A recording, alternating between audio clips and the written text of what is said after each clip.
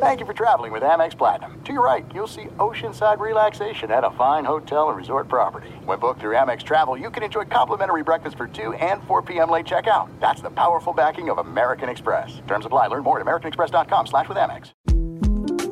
The 2024 presidential campaign features two candidates who are very well known to Americans. And yet, there's complexity at every turn. Criminal trials for one of those candidates. Young voters who are angry.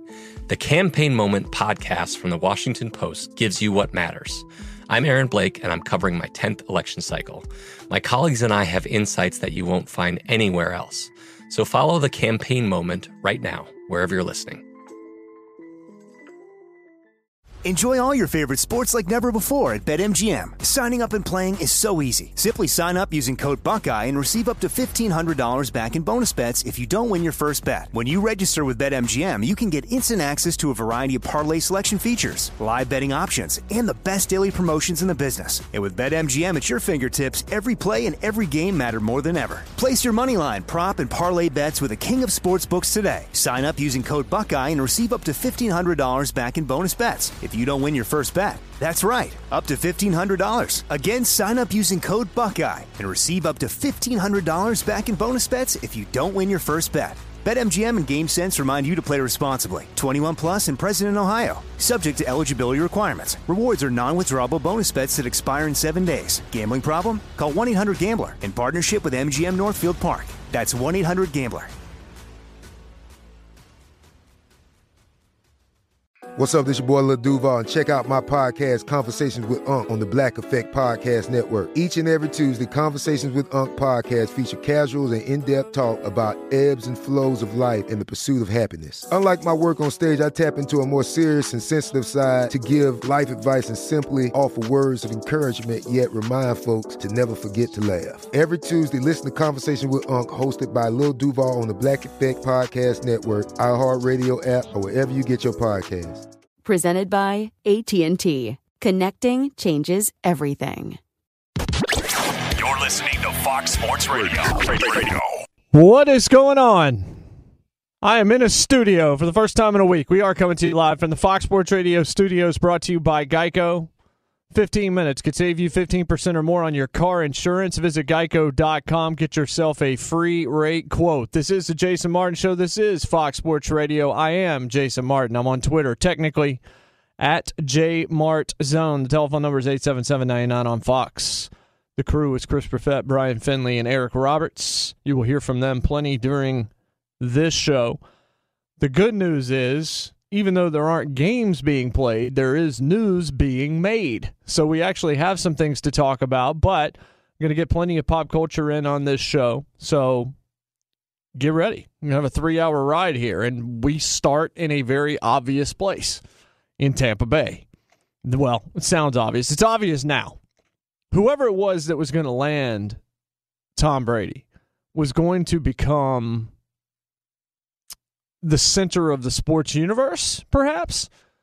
That's one of the reasons why, when it was being discussed, that I do the show here in Nashville, Tennessee, and the discussion of whether or not he was going to end up here was, well, they're going to pay Tannehill, which they ended up doing, or did you want to bring in Brady? And I said it was going to be a 2-year proposition either way, ideally, if it were me making the decision. But the thing about Brady is, wherever he goes, he brings a whole lot of eyeballs that wouldn't otherwise be there. The Chargers could desperately use that. The Tennessee Titans, even though they made the AFC title game, aren't a team that really just rolls off the tongue of a casual NFL fan. And the Tampa Bay Buccaneers, when's the last time, for a positive reason, they were the first line on the headlines for whatever the sports section is? And this isn't just the Tampa Bay Times anymore. This is the Chicago Tribune, the Boston Globe, the New York Times, the Washington Post, the Los Angeles Times. Wherever you are, you're going to see stories about Tampa Bay and photos from their games leading off your sports section the next day. Because Tom Brady is a needle mover, and he's arguably the greatest quarterback of all time. I still can't believe this is actually real. You heard my prediction from the start. I didn't think he would leave New England. So this is where I take that L and say, well, I guess things were worse than I thought.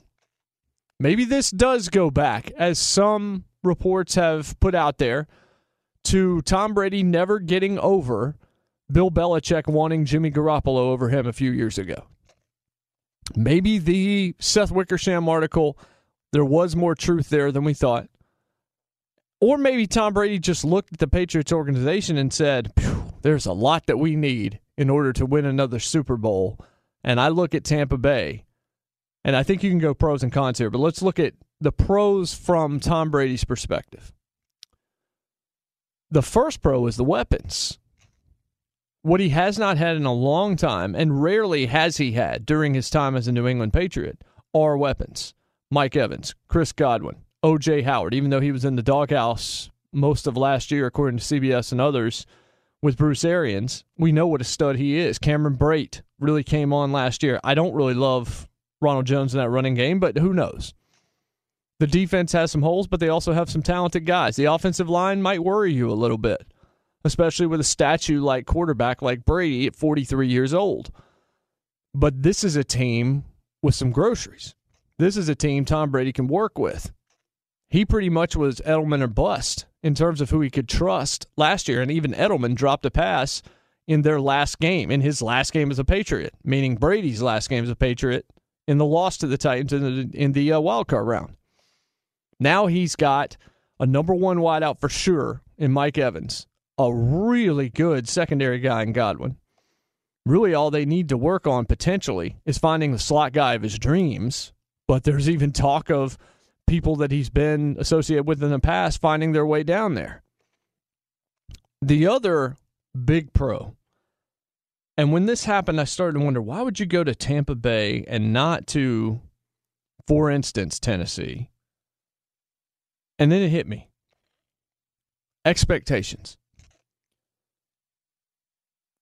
I wondered how many more games Tom Brady could have won in the starts Ryan Tannehill had here last year for Tennessee. And I thought, I guess maybe you could change one result. Maybe they could have beaten the Panthers on the road. But maybe they lose another game. Outside of Belichick, we don't exactly know what Tom Brady's going to look like in a new system. But Tannehill played about as good as you can expect and had the highest passer rating in the league and won 17.4, I think it was. So how much better was Tom Brady going to make them than they already were last year? I still don't think they would have beaten Patrick Mahomes and the Kansas City Chiefs.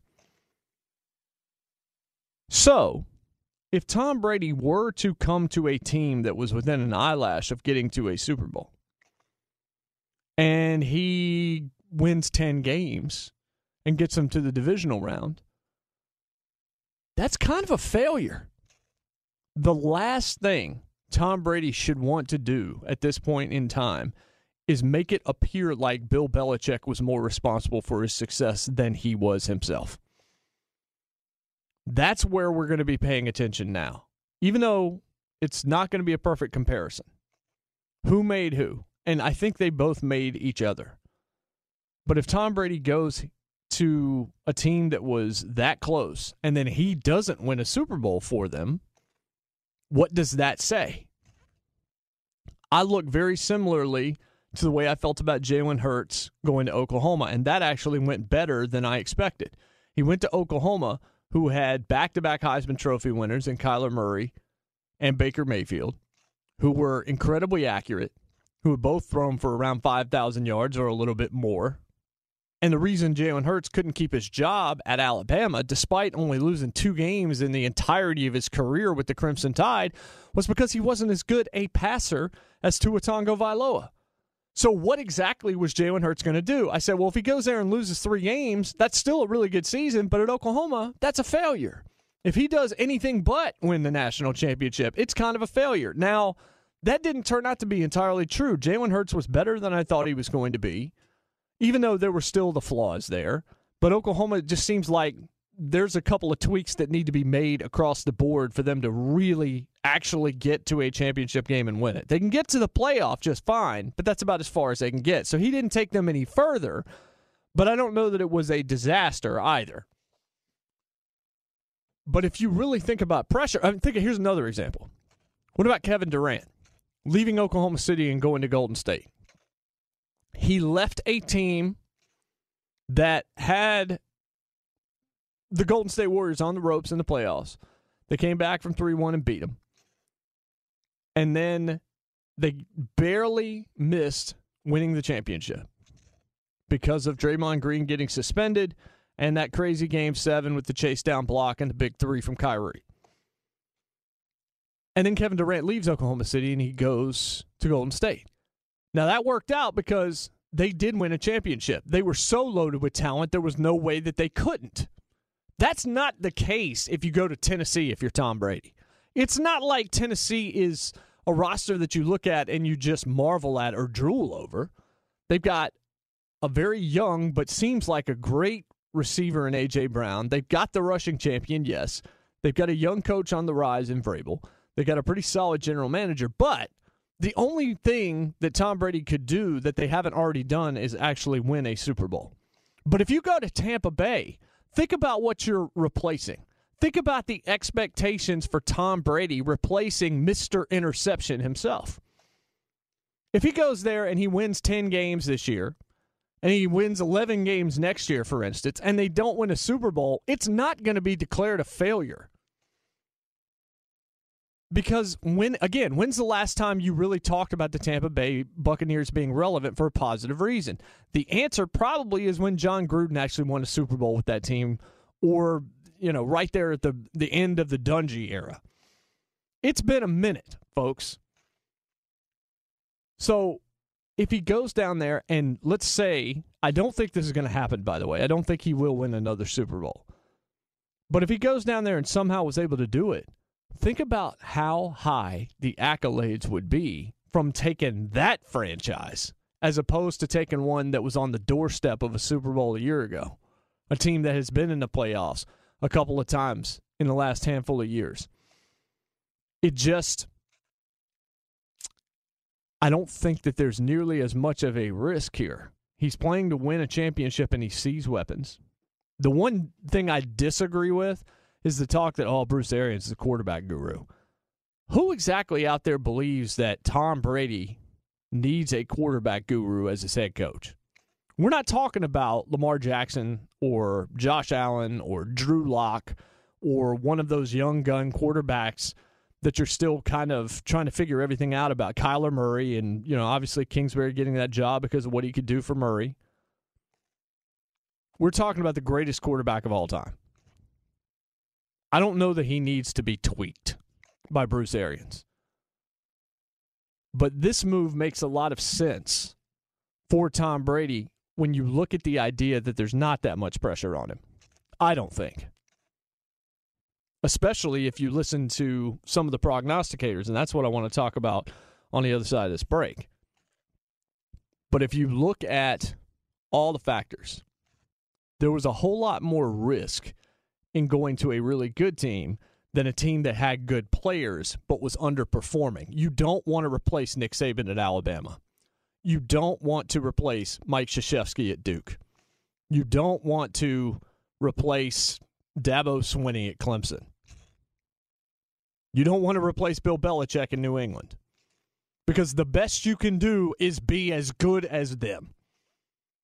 That's how impossible it is. Now, if you get away from it, like in the case of Saban, Bear Bryant was way before that. And then you had Gene Stallings who won that championship. And then since then, you had kind of a fleet of Mike Shula and Dennis Francione and Riley. And you had a lot of guys that, let's face it, didn't really get the job done in the way that Tide fans wanted.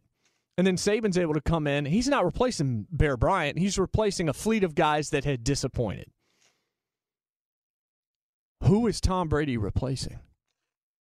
Tom Brady, at 43 years old, is replacing Jameis Winston. Jameis Winston, who is as big a boom or bust quarterback as you can find in the NFL. He will throw you 4 touchdowns or 17 interceptions in a game.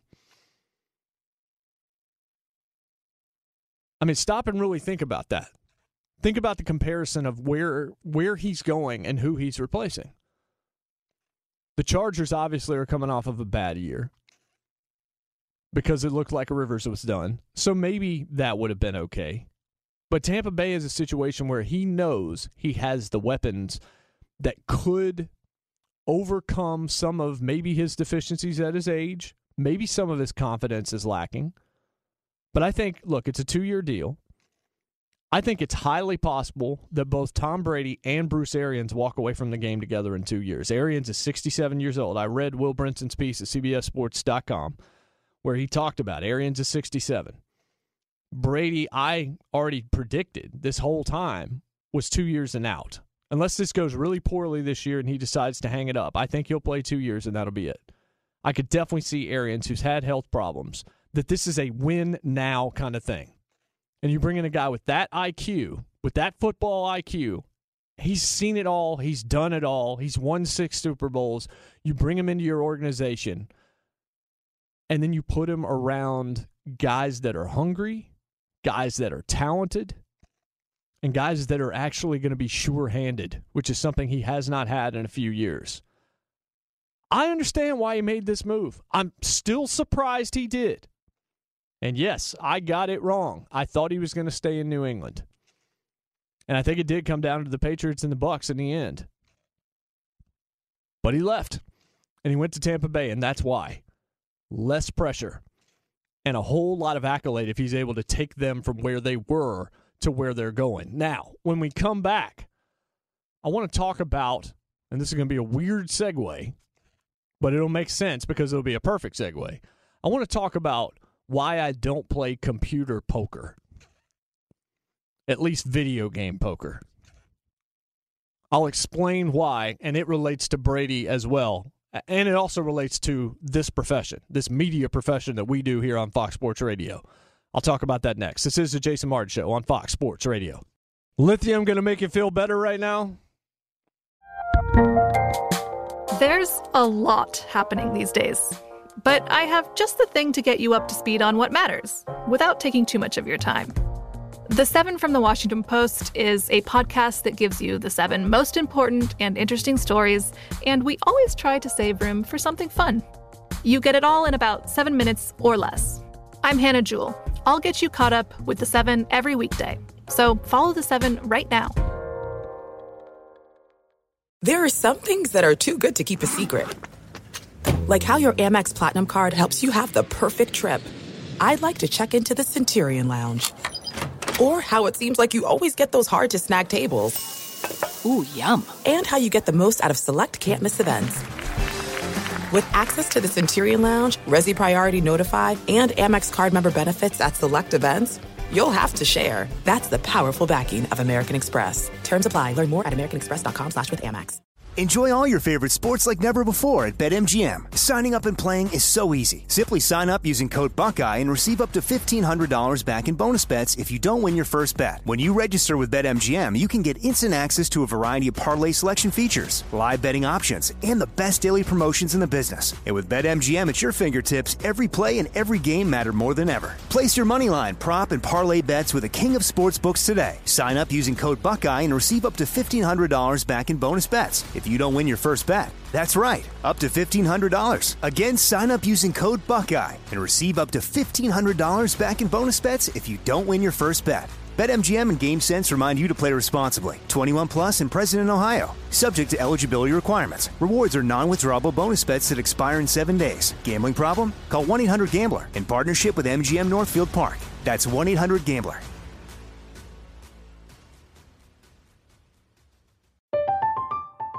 I'm Katya Adler, host of The Global Story. Over the last 25 years, I've covered conflicts in the Middle East, political and economic crises in Europe, drug cartels in Mexico. Now I'm covering the stories behind the news all over the world in conversation with those who break it. Join me Monday to Friday to find out what's happening, why, and what it all means. Follow The Global Story from the BBC wherever you listen to podcasts.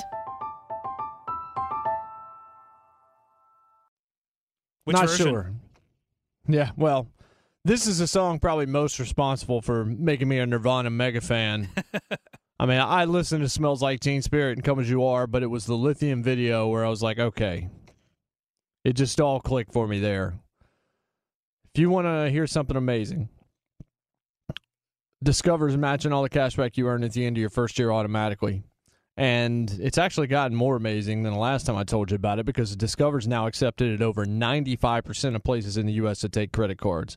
That's much higher than it once was. Learn more at discover.com/yes. 2019 Nielsen Report. Limitations do apply. Tom Brady, first segment. Now I want to tell you about why I don't play, or why I stopped playing video game poker. I love Hold'em. I haven't played it in a long time, but I used to have a group of friends. We'd sit down and play on the weekends. We have a very, very, very small buy-in. But I'm going to explain why we did it. I don't really care for gambling very much. But I need to caveat this because you can play this in a different way. But maybe the way I should say it is, here's why I stopped buying PlayStation 2 and Xbox poker games. Because there's no risk. There is no risk because there's no accountability because it's fake money. If I sit down with you and I play a game of poker, okay, not even video game poker, and we are not playing with real money, we pull out Monopoly out of the closet or something, we pull out the money and we give each other an equal amount, and we're betting Monopoly money. How many more hands are you going to hang on to through the river? Because who cares whether or not you end up losing? You have no skin in the game. You know it's not going to cost you anything if you get it wrong. If you chase that down to the river with a 2% probability, oh, well, I guess I got to hand you this $500 Monopoly money with Uncle Pennybags on it. That's why I stopped playing, because I could not make myself play the way I would play if money was actually involved. And the computer obviously was just playing whatever. And then there's all sorts of other issues if you're actually playing for real money. But I'm saying why you don't play for no money. You can't fake gamble because you don't make the same value judgments because there's no value. Now, why am I talking about this? As soon as Tom Brady to Tampa Bay happened, and I knew it was coming, here come the experts to say what a terrible move this was. Oh, 9.5, definitely going to go on the under here. Tom Brady's going to win 5 games. He's going to win 6 games. He's not going to make them any better at all. And really, the same people are saying they're going to win 13 or 14 games. It doesn't matter, though. We can say whatever the heck we want behind these microphones in terms of predictions.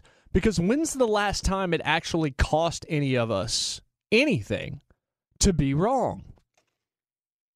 Maybe you remember something I've said that turned out not to be true, and maybe you call me out on Twitter. But honestly, that doesn't mean anything. There's no accountability.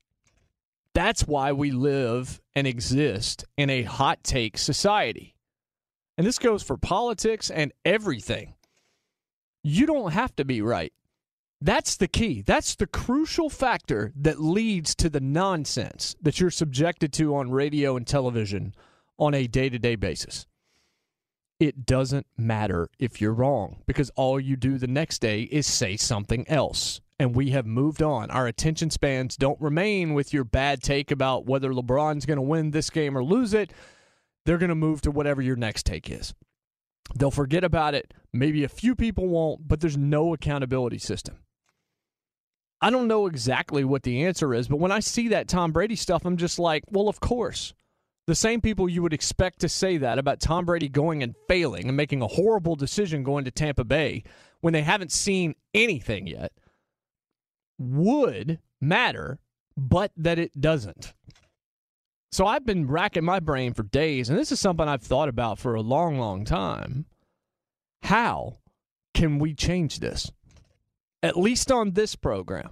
How can we change this? How can a show in this day and age of hot takery and nonsensory and all of this craziness and crap, how is it that we can actually be held to account? And I know it's still sort of fictitious because it doesn't necessarily cost you anything.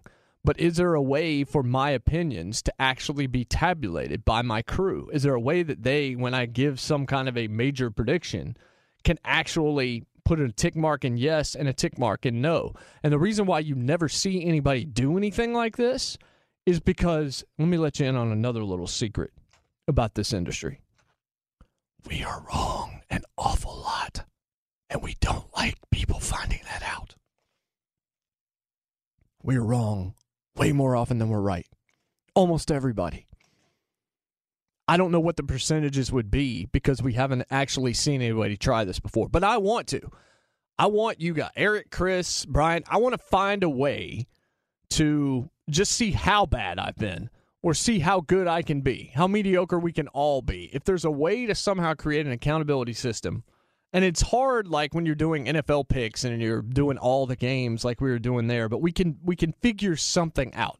There's a lot of smart people associated with this show and associated with this brand and associated with this network. I don't want to go down the hot take road. If I say something that seems outlandish and it turns out to be wrong, then that needs to go in some kind of a column. And then we can go back and we can say, okay, well, what did you get right? What did you get wrong? Oh, Tom Brady didn't stay in New England, didn't get that one right. I don't know how you do this, guys, but I feel like that's what's missing right now in media is a trust factor because the hosts know that they can get away with saying absolutely anything because the next day they can just say something else. And then you forget about what was said the day before or 2 days before or 3 days before. I feel like this would create a level of transparency, maybe never before seen in sports media. And it would require all of us basically swallowing all of our pride, all of our ego, and all of our arrogance if we did it. But I also think it might be refreshing. And now I stop talking and say, am I nuts to suggest this?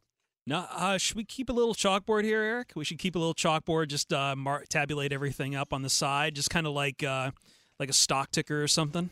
I do like the idea of accountability. You know, I'm sure if you frequent Twitter enough, you've seen the what was count. It freezing cold takes? Cold takes, old takes exposed, whatever it is. Fred Siegel, yeah. But no, I agree 110% with you. Like, it is kind of just throwing it against the wall, and when something sticks, it sticks.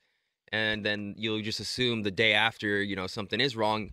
You said it a month ago, nobody's going to remember kind of thing. But you will also remember, I'll go back and point out the times I'm right, but you'll forget about the times I'm wrong, obviously. So I do like the idea of accountability, and I do 100% agree the hot take era of sports radio is just so hard to deal with because of the lack of accountability and just everybody's just throwing it at the wall, and they need to be the next quote, the next hot take that gets the social media cycle. I guess for me, I don't mind if someone's wrong. I just would like several things when people are wrong, or I would say first off, if you're going to go out there with something, I want to at least hear your reasoning. I want a good reason for it, so you're just not, just throwing something out, as you say, throwing something at a wall. If your logic is sound, but you're still wrong, that's fine by me. The other thing too is just, again, the humility to like laugh off a lot of, if you've got a bad streak going on, it's fine. When I was running a Lions podcast, I'd always be wrong a lot, so I just kind of laugh it off. And I just go back to, I think more people need the mentality of Joe Rogan, who I know does his own podcast, who I know every time he starts an interview with someone, he's always saying, look, man, I'm really stupid. I don't know what I'm talking about. And that's a little bit of overplay on Rogan's part, but it underscores a point. It's to have that humility to say, I can be wrong, and I want to learn, and I want to try to get better. And I don't know everything. I know in this industry, like the ability to project that you are all knowing is very powerful. But I think there is room for, again, the humility when you are wrong to just say, yeah, I got this one wrong. My logic might have been sound, but I just scored wrong here. So we'll just laugh it off and try to do better next time. Yeah, I think it's very easy to just continually throw out the single most outlandish stuff that you think is going to just hook a listener because your opinion, even if it turns out to be wrong, is going to be forgotten because you can just move on to all these other opinions. And I think it's created a dearth of integrity in what it is that we do. I think that you can have passionate opinions that are informed, but that also are grounded. I think your point there is apt. That you do need to have foundation. You need to have reasoning. You can't just throw out craziness for the sake of craziness. And I think more often than not, that ends up happening. So in this argument, for example, where Brady is replacing Jameis Winston, and then it's immediately, and these are, look, it's not even necessarily people I don't respect, but then it's Tom Brady's barely a top 20 quarterback in the NFL.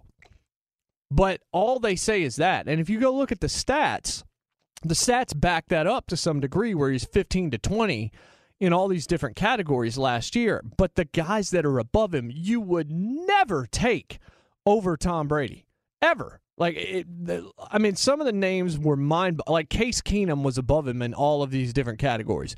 Who in their right mind, including Case Keenum's family, are taking Case Keenum over Tom Brady at this point in time? And look, you can say that he's the 20th best or the 19th best or the whatever, but when you do that, you just look at the numbers and you fail to mention the problems with that, which is, what exactly did he have around him offensively last year? That's the issue. The issue is where he's going compared to where he was and the weaponry that he now will possess. Yeah, there are some issues in Tampa Bay with their roster as well, but it ain't with the offensive side in terms of the positions, in terms of guys that can turn around and catch the football for him. He's going to be in better shape there than we've seen in quite some time. And I'm not even saying that they turn out to be wrong about their prediction, but how crazy is it for you to immediately just say this is an A or an F, or this is going to be a total success or a total failure, when there's so much unknown out there? The reason you can do it is because if you turn out to be wrong, you know that America's attention span is going to let you get by with it, let you slide right on to the next one. And then you can also be the stubborn jerk that keeps that take even if it does go well, and you can try to excuse it away with, oh, well, look at all the talent around him now. He's not even responsible for this. There are all sorts of little nasty caveats surrounding this. Let's bring in Brian Finley. Let's get a look at no games, but maybe some information. I don't know, B. Your updates at this point, I just sit back and listen because I have no idea what's about to come out of your mouth. Oh, it's a journey ride. And Jason, you spoke about how much people get stuff wrong as far as hot takes. You think about baseball guys. You can hit 300, which means you swing and a miss 70% of the time, and you're getting paid gazillions of dollars if you can hit 300. If you are making 50% of your shots in the NBA, I mean, you are an elite company in the NBA. So people are getting paid a whole lot of money to make a whole lot of wrong decisions, and obviously you have to include people that are meteorologists as well, and they get paid to make a whole lot of mistakes. USA Track and Field, So USA Track and Field Chief Executive Max Siegel lobbying for the Olympics to get pushed back. In a letter to the U.S. Olympic Committee, he wrote, quote, "Unfortunately, while our world-class athletes are willing to push themselves to their athletic limits in pursuit of Olympic success, the likelihood that they will be able to properly train in a safe and adequate environment and replicate the excellence we all have come to expect does not appear likely in the midst of this global crisis," end quote. And as of now, they're still set to start the Olympics July 24th in Japan. Trey Jones enters his name into the NBA draft pool. Syracuse's top scorer Elijah Hughes also plans on playing in the pros. Grad transfer forward Seth Towns picking Ohio State. He's got 2 years of eligibility and rebuked an offer from Duke. Nelson Aguilar uniting with the Las Vegas Raiders on a reported 1-year contract. The Colts dispose of quarterback Brian Hoyer, and Indy publicly confirming the signing of Phillip Rivers. Rivers afterwards voiced a message on Twitter.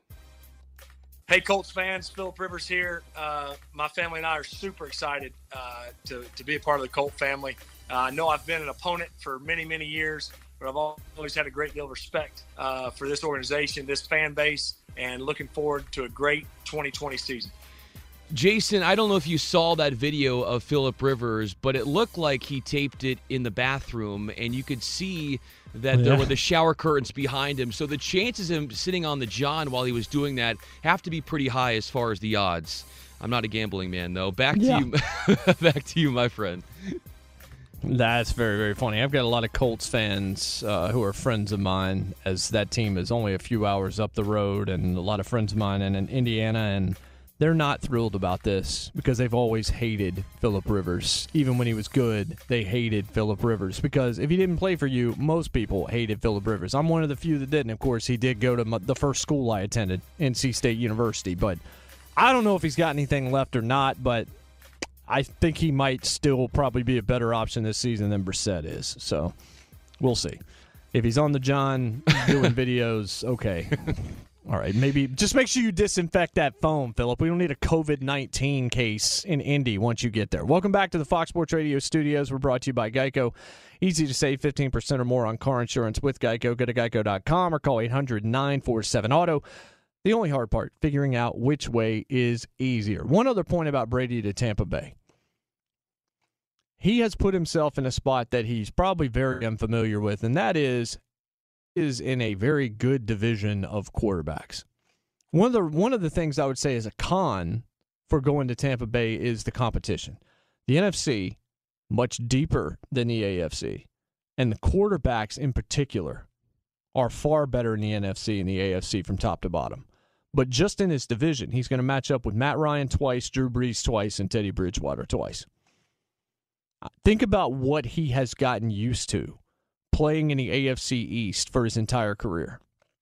There's that website. Maybe I'll try to find it during the break, as a matter of fact, but maybe we'll talk about it later on in the show. But there's a list of all the quarterbacks in the AFC East that he's faced in his entire time, and it is unbelievable. First off, how long the list is, meaning just how many quarterback changes there were on the other three teams with Miami and with the Jets and with Buffalo. But he just went to a place where Matt Ryan, who he's met in the Super Bowl before, who, of course, Matt Ryan blew that lead. It wasn't really his fault, but his team blew that lead. But he's playing Matt Ryan twice and Matt Ryan's weapons. He's playing Drew Brees twice and Drew Brees' weapons. And he's playing Teddy Bridgewater, who looked awfully good, and he's going to be out there with Matt Rule in the first season. That's going to be dicey. If they struggle from a record standpoint, it's because the schedule's going to be tougher, and there's teams that can score points in the NFC like crazy because you have a whole lot. Plus, they're playing the AFC West. That's one of the two divisions they're matching up with, which means they're playing Mahomes. Now, the rest of the AFC West, maybe not quite as much, but Mahomes plus Brees plus Ryan plus Bridgewater, and I haven't looked at all the rest of the schedule just yet, that is difficult. That's definitely more than Tom Brady is used to. He is playing in a division full of quarterbacks, or at least two guys that you really fear, and then a third guy that you might fear if he's able to show that what we saw in New Orleans was not just a function of who he had around him. He does have a little bit of talent in Carolina. It looks like they're going to be in a prove-it situation, or because Rule's going to want to show that he knows what he's doing. Tepper's going to want to show that was the best move possible. Then, of course, you've got McCaffrey and you've got everything else there. But that's a new world, I think, for Tom Brady. You guys, before we go to break, how surprised were you that it was Tampa Bay? And did you think about the idea that the division that he's moving into is a far cry from what he's been used to in terms of the difficulty of the AFC East compared to the NFC South? Oh, yeah. I mean, I'm wearing a Bills sweatshirt right now, so I understand the AFC East. Yeah, you know all about the AFC East. I pulled up some numbers for him on an earlier show. He's 32-3 against Buffalo all time, so just throwing that out there. Only team that really gave him struggles in the East was Miami. But Miami never really was a playoff team, so it could really, right. Yeah. So, I mean, and outside of Denver, he has a winning record against every other team in the league. So, but yeah, obviously a move out of the AFC East is going to be completely different because there's not just doormats all the way around. It's not a foregone conclusion that he's going to win the division. But I do think I would have, when it comes down to difficulty in division, I felt like he would have gone for the NFC South just because I feel like the gap between him and Mahomes is bigger than him and the rest of the division in the NFC East. Or NFC South, sorry. I think the South is just kind of open for grabs, and it's a division in flux right now. I don't know who's going to be the quarterback in Carolina. It's not going to be Cam Newton at this rate.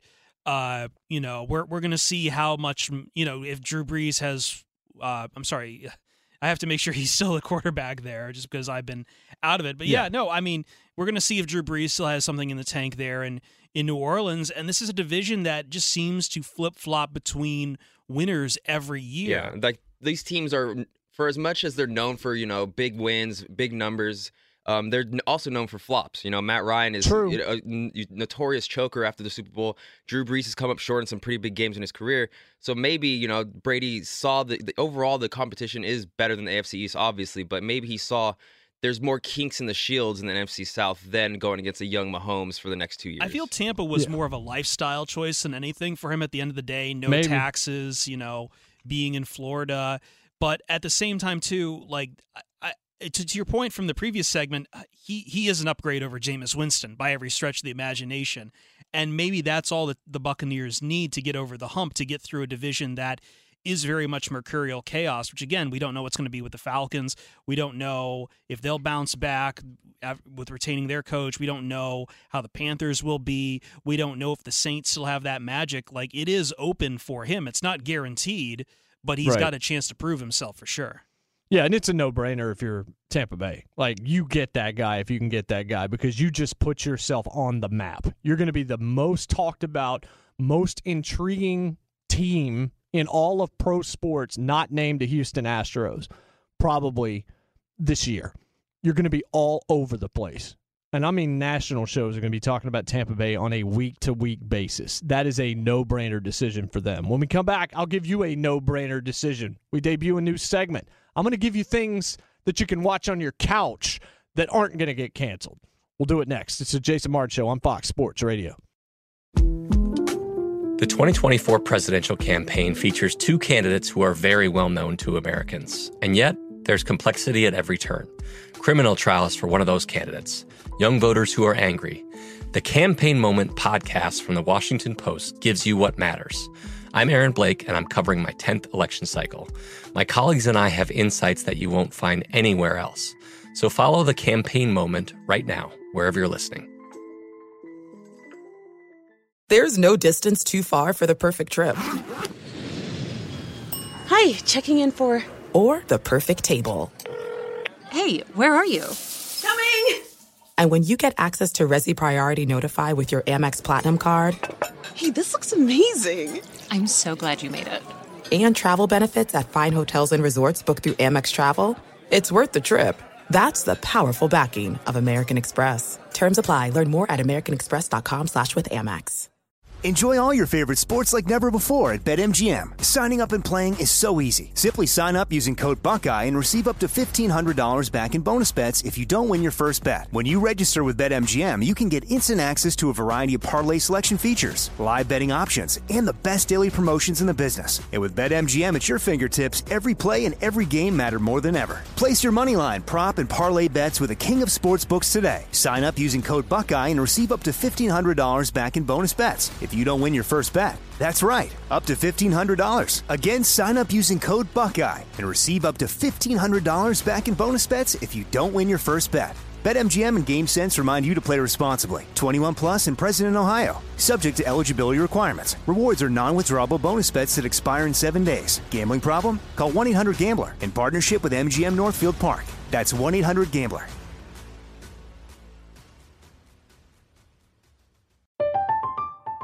I'm Katya Adler, host of The Global Story. Over the last 25 years, I've covered conflicts in the Middle East, political and economic crises in Europe, drug cartels in Mexico.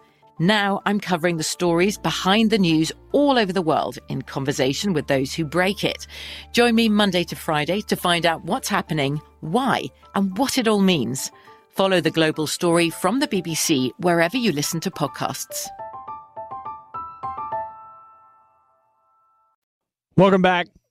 Good stuff. Want to hear something amazing? Discover matching all the cash back you earn at the end of your first year automatically. No limit to how much they're going to match. Millions of people a year getting their cash back match. Discover Cashback Match. What are you waiting for? Learn more at discover.com/cashback match. So, everybody's holed up. People aren't leaving. We don't know how long it's going to last. Could be a couple weeks, could be a couple months. Who knows? There are some bad projections out there. There's some mid-range projections, and then there's some nothing projections. But we know that most of us aren't going out right now.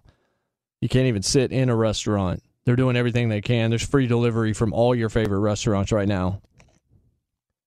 Everybody is trying to find a way. So, I want to make it easier for you. So we're going to give you at the end of each hour, throughout this time, and this may just become a thing, honestly, because if you don't know, I write and I've been a television and film critic for much of this decade. I write about that for a large part of my living. I've hosted multiple podcasts about this. I've been a guest on other people's shows about this. And I originally, when I was going to do this show here, I was going to weave a lot more pop culture than I think we actually have. But in the final segment, this is a little abbreviated, but I'm going to give you a recommendation from the bunker, not the Archie bunker, the COVID-19 bunker. This is something that you can rent or purchase or stream from the couch, from the sofa, from the recliner, from your living room. Something maybe you have not thought of, and maybe some of these are going to be a little obvious, but I'm going to try to find some that you haven't seen. So let me give you one right now. There's a documentary on Hulu entitled Too Funny to Fail. And it's the story of the Dana Carvey Show, which was 1996 on ABC. Sketch comedy show. Of course, you know Dana Carvey. After he left SNL, this was going to be huge. And they put it in prime time and gave it a home improvement lead-in, which is the best lead-in you could have possibly had in television. The people associated with this show, it was created by Dana and Robert Smigel, who went on, and actually this was the launch pad for the TV Funhouse stuff that he would do on SNL. Longtime SNL contributor was Smigel. But first jobs, really, for Steve Carell, who they found at Second City in Chicago, and Steve Carell's understudy, a guy by the name of Stephen Colbert. Also Bob Odenkirk, who had done some other sketch stuff and has done plenty since, including play Saul Goodman. Head writer on the show, a guy by the name of Louis C.K. Also associated, Charlie Kaufman, who would win an Academy Award for directing and writing Eternal Sunshine of the Spotless Mind. You had Spike Feresten, who came from Seinfeld and The Simpsons, and Robert Carlock. Robert Carlock is best known for co-creating 30 Rock, as well as The Unbreakable Kimmy Schmidt. This should have been a can't miss. This documentary is called Too Funny to Fail because this show ran 7 episodes, was so subversive and so wrong for the network that put it on, especially when they got bought out by Disney, that it never had a chance. It turned viewers off from the very first skit. A lot of them never to come back. Critics tore it apart. It's amazing when you think of the level of talent that this thing did not even make it a full season. Really didn't even make it a half season. Another person that contributed material for the premiere was Greg Daniels. He adapted The Office. I mean, the names I just mentioned, watch this thing. It's called Too Funny to Fail. It's sitting on Hulu. If you have a Hulu subscription, it's totally free. It's about an hour and 25 minutes.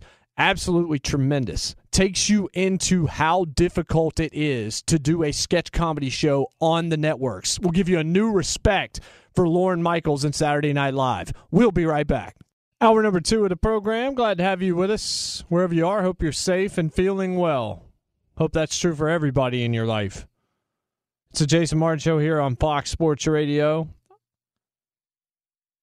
We're brought to you by Geico. The studios are brought to you by Geico as well. 15 minutes could save you 15% or more on car insurance. Visit geico.com and get yourself a free rate quote. My name is Jason Martin. I'm in Nashville, Tennessee, which, if you want to know what COVID-19 has done, Broadway is shut down. I'm driving in, and all I see are a couple of police cars in front of bars that I usually have to dodge all sorts of people and Ubers and Lyfts and everything else to get to this studio, and it's a ghost town. That is honestly pretty jarring just to drive by and see how desolate it is. So we're going to keep it anti-desolate here, try to make it fun and evaluate sports and talk some pop culture. Talked about the Dana Carvey Show cancellation documentary, Too Funny to Fail. Came out in 2017. Right there for you on Hulu. That is a perfect, and it's the first ever recommendation from the bunker. And the Dana Carvey Show, which tried to be Monty Python instead of SNL, but just had the wrong lead-in and was on the wrong network. Originally, they were going to do it on HBO. Probably should have done it on HBO. But you can actually watch the whole series on Hulu as well, and you can see why it didn't necessarily work, despite it was definitely what launched the careers of Steve Carell and Stephen Colbert. Neither one of them ends up on The Daily Show or anywhere else, most likely without everybody figuring out and watching what they did there. As a matter of fact, I think The Daily Show hired Steve Carell pretty much because he was in one particular skit on The Dana Carvey Show that they liked, and then they found out Colbert was the other one, and they brought them both into The Daily Show, and, well, the rest is history there. Speaking of history, here's one of those statements. I don't know if this is a prediction, though, so this isn't one that can go on the whiteboard. But guys, out in L.A., Chris, Eric, Brian, when I say worst franchises in pro sports, what's the first thing that comes to your head? New York Knicks. I knew it. That's what I'm looking for right there. Just is there another one? For me, I think Browns initially. Okay. For most of my life, and I'm a football guy, they've just been the epitome of poor. The history's there, Yeah, sure. Okay. I think Knicks is probably going to be most people's maybe the guess Orioles, there. but even the Orioles have a couple spots where, but yeah, Browns probably the first one for me. Brian, what you got? I'm going with the Clippers, and I'm actually a Clipper fan, and so that's a good one. Yeah. Maybe I derive pleasure from pain, but I have been a fan of these guys since the 90s. I'm sick of all the Laker love around here. I'm a contrarian, and I love the young, energetic play of guys like Darius Miles and even Elton Brand. Even though they weren't winning a lot with Corey Maggette, they were a fun brand of basketball to watch. And I know that the team struggled a whole lot before they got there, but it was still entertaining, and that's why I go to a team like that, despite them being, maybe a barf bag of the NBA. Well, maybe if they renamed them the Los Angeles Corgis, yes, they might be more successful. I am wondering why, Jason, they have not, as a minor league baseball team with all of the very creative names of teams, why not a Corgi? I think that should be the next one. So if any owners I know out you're a there, huge fan. I got an 11-month-old, a Corgi, and wondering when she'll be able to come through here at Fox Sports Radio. Maybe never, but I can always dream. Yeah, well, here's another and I'm sure somebody has this. Here's where you go. Tangent place that I wasn't expecting to go, but why does somebody not using like Spectre or Ghost as a pro sports nickname? The Ghosts would be fantastic. Maybe I'm wrong, but the mascot, the merch, the colors could be like a black and like a dark purple. Yeah, we got or something like that. Phantoms in the AHL. Yeah, Phantoms Milwaukee, isn't bad. Yeah. Is there anybody named the Ghosts? Feels like there should be. Phantoms is not bad, but it seems like this could be more pro. Yeah, I imagine there's probably some European soccer club out there that has the nickname the Ghosts, but we just don't call them that much. Yeah, I mean, look, we've got a Pelicans, but we don't have a Ghosts. Let me just tell you, I feel like it's a missed opportunity. But I'm going to give you a new candidate for the worst franchise in pro sports. The Houston Texans. They just made the playoffs, and I'm calling them the worst franchise in pro sports. One, inexplicably, I don't know if he has photos of someone, files on someone. I don't know how this is happening. But Bill O'Brien is still associated with that franchise and has been for a number of years and actually has more authority now than ever before. Then the story came out about DeAndre Hopkins that Michael Irvin said. I don't know whether or not that's true, but there were other, I think Charles Robinson at Yahoo and some other folks, Therese Paylor maybe, said, look, these aren't new stories about O'Brien. There's a lot of weird stories about how O'Brien treats people and what he says and things like that behind closed doors. He's a different kind of guy and all this. So that didn't reflect all that well. I've seen him coach. That doesn't reflect particularly well. But how in 2020 do you get rid of one of, to me, it's 1A and 1B with him and Julio Jones as the two best wide receivers in the NFL? How do you let that guy walk out the door for a dude that had exactly one productive year as a running back in Arizona and they could not wait to get rid of? This was like the worst kept secret in the NFL. The two worst kept secrets in the NFL were that two NFC West teams desperately wanted to get out from underneath the money and the player that was running the football for them at present. Now neither one of them is in the same spot. Todd Gurley with the Rams, which helped put them in salary cap prison, and David Johnson with the Cardinals.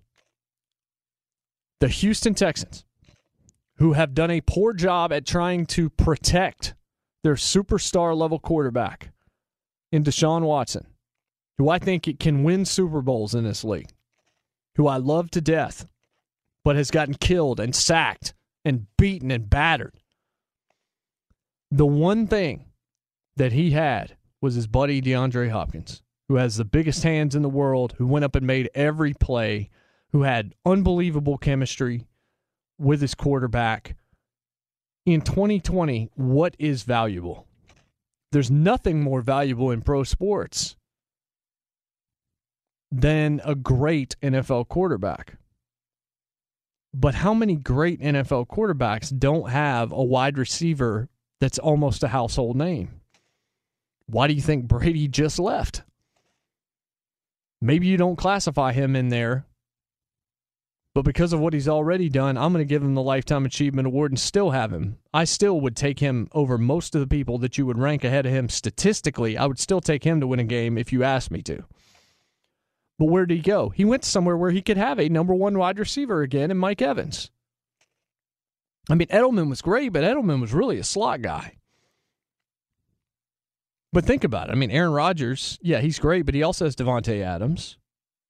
When Roethlisberger had Antonio Brown, he was at his best. Or when he had a Hines Ward. Or I guess now you would say Juju, but Juju's really more of a second. He's more of a great second wide receiver next to a top wide receiver. But this is true across the league. The best quarterbacks do have studs out there. I mean, Mahomes, I know how great he is. You've heard me wax poetic about Patrick Mahomes on this show over and over again. But Tyreek Hill can play. Travis Kelce's fantastic.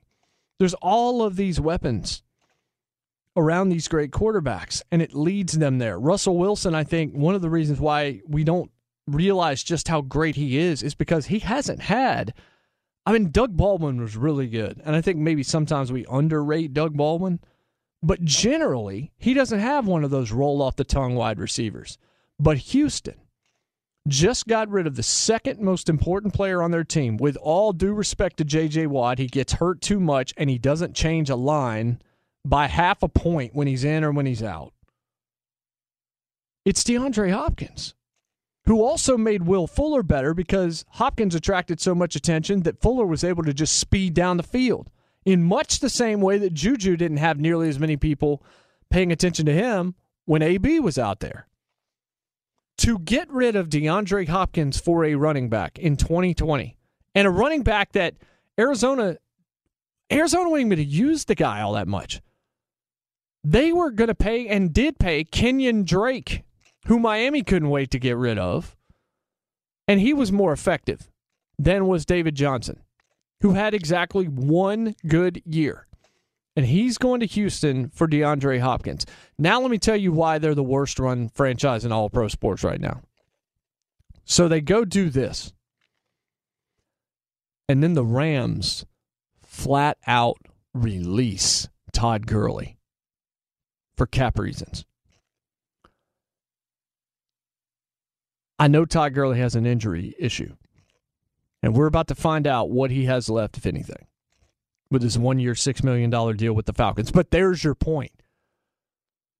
David Johnson or Todd Gurley? How much better are you with David Johnson than you would be with Todd Gurley?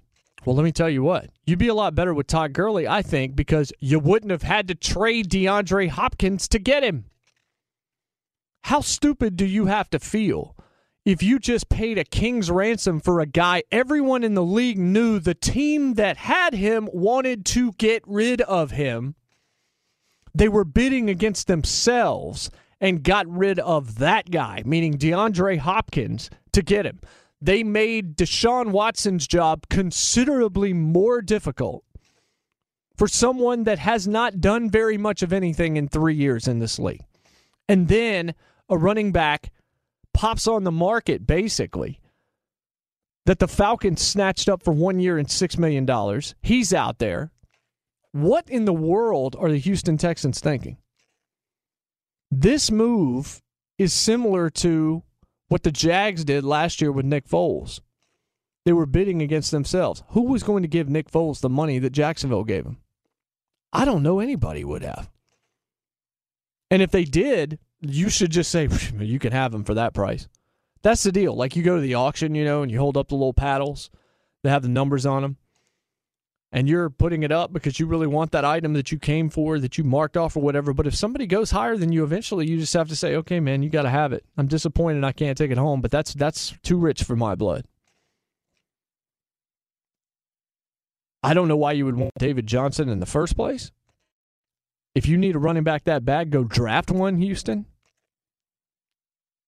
we've seen guys that are not picked high in the draft to the running back spot do just fine. I could give you the list. But you take him and you get rid of a wide receiver in a league dominated by quarterbacks, and we've even got a pass interference replay now. All the rules are designed to favor the wideouts. And you let that guy go. And you've got Bill O'Brien in your front office and still as your head coach. You are making it so hard for Deshaun Watson to win. He now is playing with both his hands tied behind his back. That is malpractice. That is malfeasance. That is putrid ownership. And that, ladies and gentlemen, is why the Houston Texans are the worst franchise in all of pro sports. With all due deference and respect to the New York Knicks or to the Cleveland Browns or to the Cincinnati Bengals or to anybody you want to name, the Houston Texans, who just finished a playoff run in which they won a football game, are worse than all of them because their decisions aren't just baffling, they're stupid.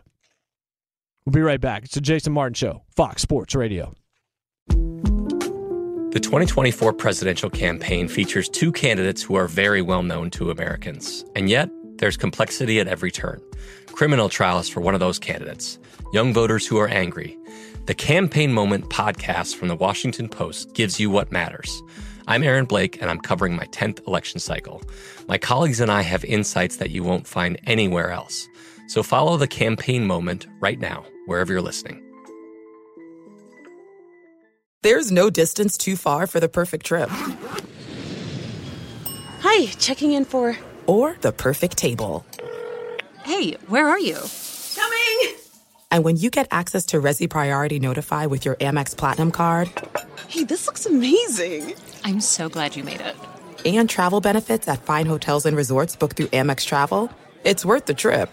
That's the powerful backing of American Express. Terms apply. Learn more at americanexpress.com/withAmex.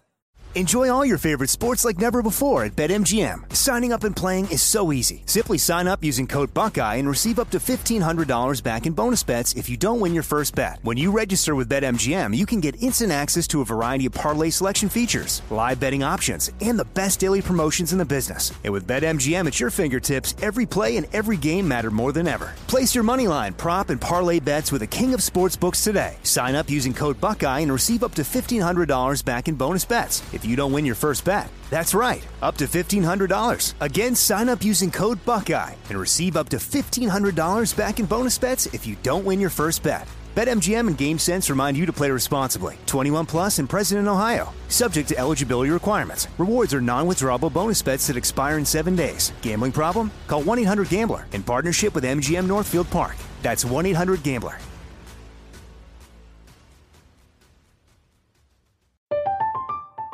I'm Katya Adler, host of The Global Story. Over the last 25 years, I've covered conflicts in the Middle East, political and economic crises in Europe, drug cartels in Mexico. Now I'm covering the stories behind the news all over the world in conversation with those who break it. Join me Monday to Friday to find out what's happening, why, and what it all means. Follow The Global Story from the BBC wherever you listen to podcasts.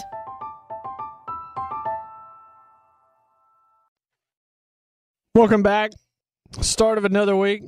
Be curious where we are a week from today. But another curiosity of mine, do you own or do you rent your home? I own mine. Sure you do. One of the two. Fortunately, Geico is going to make it easy to bundle your home and auto insurance, and that's a good thing, too, because having a home, you know this, very hard work. Go to geico.com, get yourself a quote, see how much you could save. Again, the website, it's real easy. It's geico.com. This is the Jason Martin Show. I am Jay Mart. I'm on Twitter at JMartZone. The crew is Chris Perfett, Eric Roberts, Brian Fenley. I'm on Twitter self-quarantine, social media self-quarantine, in that I'm not tweeting anything. I did make one exception, which I've retweeted once a day. I didn't today, but I did since I composed this on Monday. You can find that at JMartZone. But I am actually looking at Twitter during this show a little bit just to see what people are saying. And Paul sent me a tweet during the break and said, would you agree that the Vikings got more for Stephon Diggs than Houston got for DeAndre Hopkins. Pretty sure we did, just looking for an outsider's opinion. Yes. I mean, I don't think David Johnson is getting very much if you're Houston, first of all. And what you gave up is ridiculous. And Diggs is very, very good. No question about that. He's another one of those number one wideout kind of guys. Now, you had a little bit of a luxury in Minnesota in that you had two of them. It was great to have two of them, but you still have something there. But let's see. The Bills gave up their first-round pick. I'm not sure what number that is. Eric, you can probably tell me. They also gave up a 5th and 6th round pick and a 4th round pick in 2021, and they got Stephon Diggs and a 7th round pick this year. Diggs is 26. He's had back-to-back 1,000-yard seasons. Had 1130 this past year. 23 touchdown receptions over the last 3 years, is tied for 5th most in the league. He's real good. And I always look at draft picks, and if it's not like top 5, I mean, Buffalo was a playoff team this past year, and one of the things that they did not have was that guy at wide receiver. The Cardinals were popping all the champagne you could find when they made this deal because they weren't even going to use David Johnson that much anyway. He wasn't effective for them over the past 2 years. And I am very excited to see what Cliff Kingsbury is going to do with Kyler Murray and DeAndre Hopkins. That's going to be fun to watch. That team could be explosive offensively. But if you look at the Bills, same deal. The Bills knew they needed that kind of guy, so they went and got that kind of guy, and they gave up unknown assets. This is parts unknown is what they gave up. We don't know what it's going to be. It'll be one of those, well, here's the picks, here are the players that they got for Stephon Diggs, and you'll find out in years to come what it is that Minnesota actually gained here and what Buffalo might have lost here. But this is a risk I think you absolutely take if you are Buffalo, first of all. And in terms of Minnesota, I don't know what the market was going to be, but you did get some assets here. You got a first-round draft pick. You also got a 5th and 6th this year, a 4th next year. Maybe you move one of those and get up higher or move low. Who knows what it is that you end up doing with that. But I do think that Minnesota got a little bit more out of this because I think a first-round pick is better than David Johnson in 2020. So I will say that is the case. Now, Eric, you being the Bills fan, how excited are you to have Stephon Diggs? Oh, you mean we don't have to go to Cole Beasley or John Brown in a game-winning play right. in the end zone against the Patriots twice this year? Oh, I'm ecstatic. Yes. I mean, Josh Allen will still find a way to overthrow him somehow, but no, dude, it's the first wide receiver name-worthy in my entire life. I mean, we had stints. I mean, you had Eric Moulds. I know, but I mean, that was really young for me still, at least. You know, this is Andre Reed, you weren't even alive, were you? Yeah, I mean, I was born in 91, so I'm missing the tail end of, the glory days. We had, T.O. for Peerless a cup of Price. coffee. Yeah, so, I mean, Percy Harvin retired on us, so... But yeah, Stephon Diggs, I mean, they did a bunch of work on the O-line to keep it at where it was at and not regress like they have in the past. They went on Josh Norman on the defensive side, who he played with McDermott out in Carolina. Yeah, so that's there's a lot of familiar there. So figure they had like one of the top ball hawks squads in the secondary last year. You bring in somebody like Josh Norman, I'm assuming the D's only going to get better from it being a top 3 D in the league last year already. So AFC East, I'd be pretty stoked on that. Yeah, one thing that I wanted to talk about in the first hour, we didn't get to it, maybe we can get to it right here, is everybody's talking about Tom Brady. But let me ask a question that may sound insane when I first ask it. Is it possible that Tom Brady's career is going to last longer than Bill Belichick's? Because this is about to be a rebuild in New England. Robert Mays wrote a piece for The Ringer. Or actually, no. He wrote a quarterback piece that involved this a little bit. But Roger Sherman of The Ringer wrote specifically on the Patriots about how Brady and the way in which he sort of reacted to Garoppolo and everything else made it impossible for the Patriots to look to their succession plan. That they had Brissett, they had Garoppolo, and maybe those weren't the answers, but they had to let both of them go because they continued with Brady and never really replaced him. So now it's Jared Stidham and whatever it is that maybe they're going to go get, but there's not that much left for them to go get. they're still going to be okay, but their roster wasn't that good last year, and they have had some veterans leave. This looks to me like they're not going to pay anybody big money because they're not going to be in a position to compete. This is a new world for Bill Belichick. He hasn't seen this century. Now, he did experience mediocrity and some problems in the coaching ranks the first time he was in the NFL, but not with New England. You look at his age, how much he's already won. Is it unfair to ask whether or not he's just going to be like, I'm rolling to the cut. I'm heading to the domicile. I'm headed home. Like maybe he would go somewhere else and coach, but do you think Tom Brady is playing longer than Bill Belichick is coaching in New England? I think it's a fair question to actually ask that question, and no one really is. We're talking about, oh, Brady would play for 2 years. And that's what this deal is. And I think that's exactly going to be what it is. But is it out of the realm of possibility to think that Bill Belichick's not coaching 3 years from now? Because this is not going to go well this year. The Patriots are like a 4 or 5 win team. Probably. Now, the AFC East always might give you a chance. But, Eric, your Bills should win that division. Yeah, I mean, Miami's made some moves too, but Miami's going to Miami, and you know how much stock you're going to put in on the Dolphins. But they made all the right moves, and they have been for a couple years, I feel. So it's finally like a culmination of just finally, you know, they're actually getting good while the Patriots regress, which makes it even better. So what do you think about the Belichick deal? As far as Belichick, I feel like the possibility of him quitting outright like that and just retiring, I mean, I feel like it's definitely there because you get the no-nonsense kind of thing. Will he be able to survive and just last through a bit? I mean, he's not a great personality anyway, so, like, you think, can he, like, put up with a losing team? And you think no. And people always, they're saying, oh, there was no succession plan. But what if, you know, Belichick's been looking in the mirror or been looking down the road and he's okay with a losing season, going out and getting somebody, maybe making a splash, trying to grit at Trevor Lawrence next year. So there's just so much uncertainty because you said, like, it is a new era without Brady and Belichick coming in every year as being the perennial AFC East division winners or the assumed AFC East division winners, let alone the AFC East title game, like one of the two teams to make it. So there's just so much uncertainty, and there has been in this whole situation. But if it came down to it, I think I would see I just can't see Belichick moving away from it. So I would think Belichick would outlast Brady. He seems like a guy that, like, this is his life. Like this is what he is. He is football. It's what we know about him, and I could see him relishing the idea of even trying to do a little bit of a rebuild. They've had a quiet free agency. We'll see what they do with the draft, but yeah, I think to your point, I don't know if they'll win as low as you said. What, they're 4 games?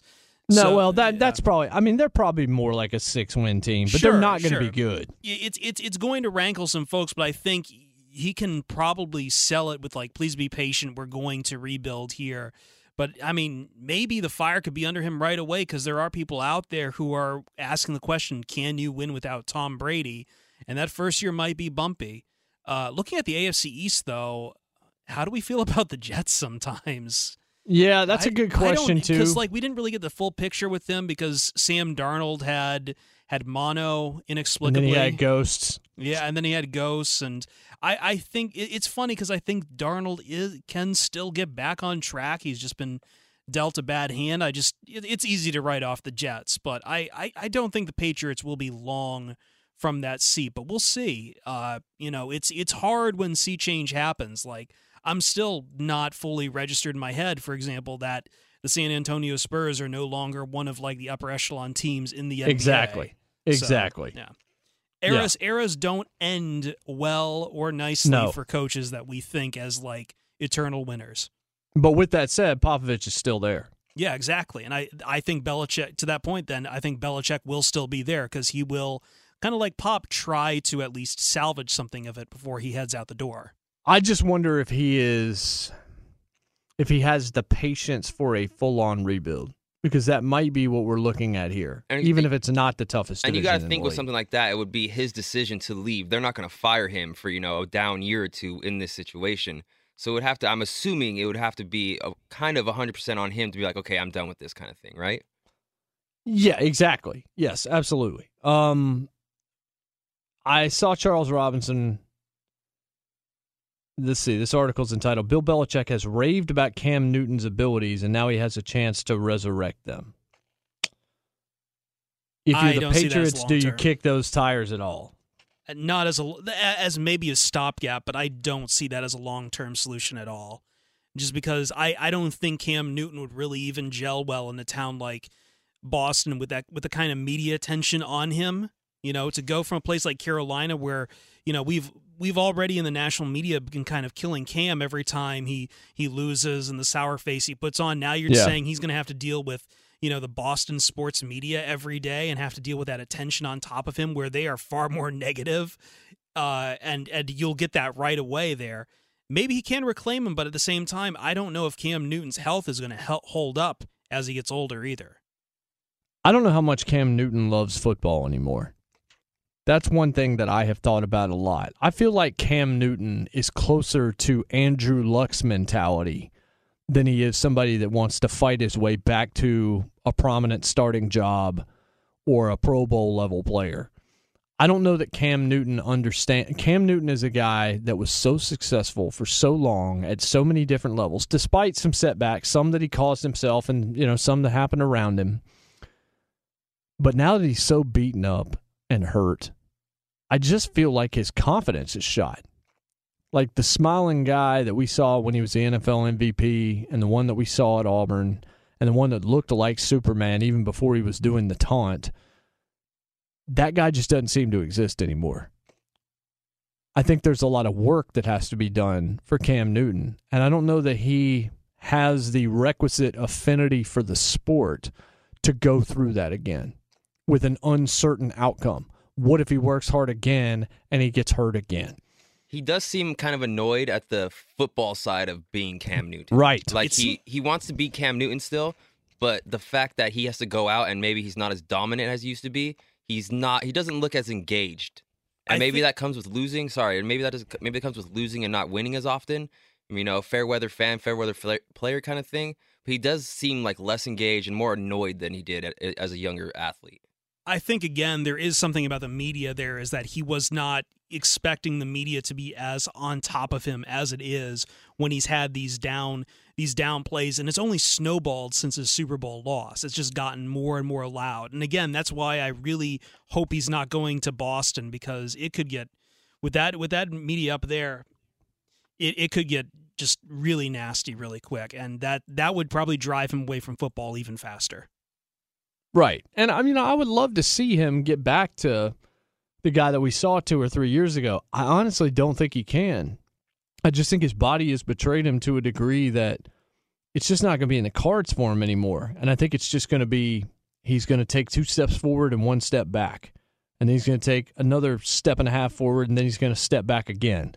And that right there is a grind that it's not that he's too lazy for it. It's just that, man, when you get knocked back after you start to feel good again, that's when it hurts. That's what led to Andrew Luck retiring. It wasn't just that he was hurt. It's that every time he tried to come back, it came back on him.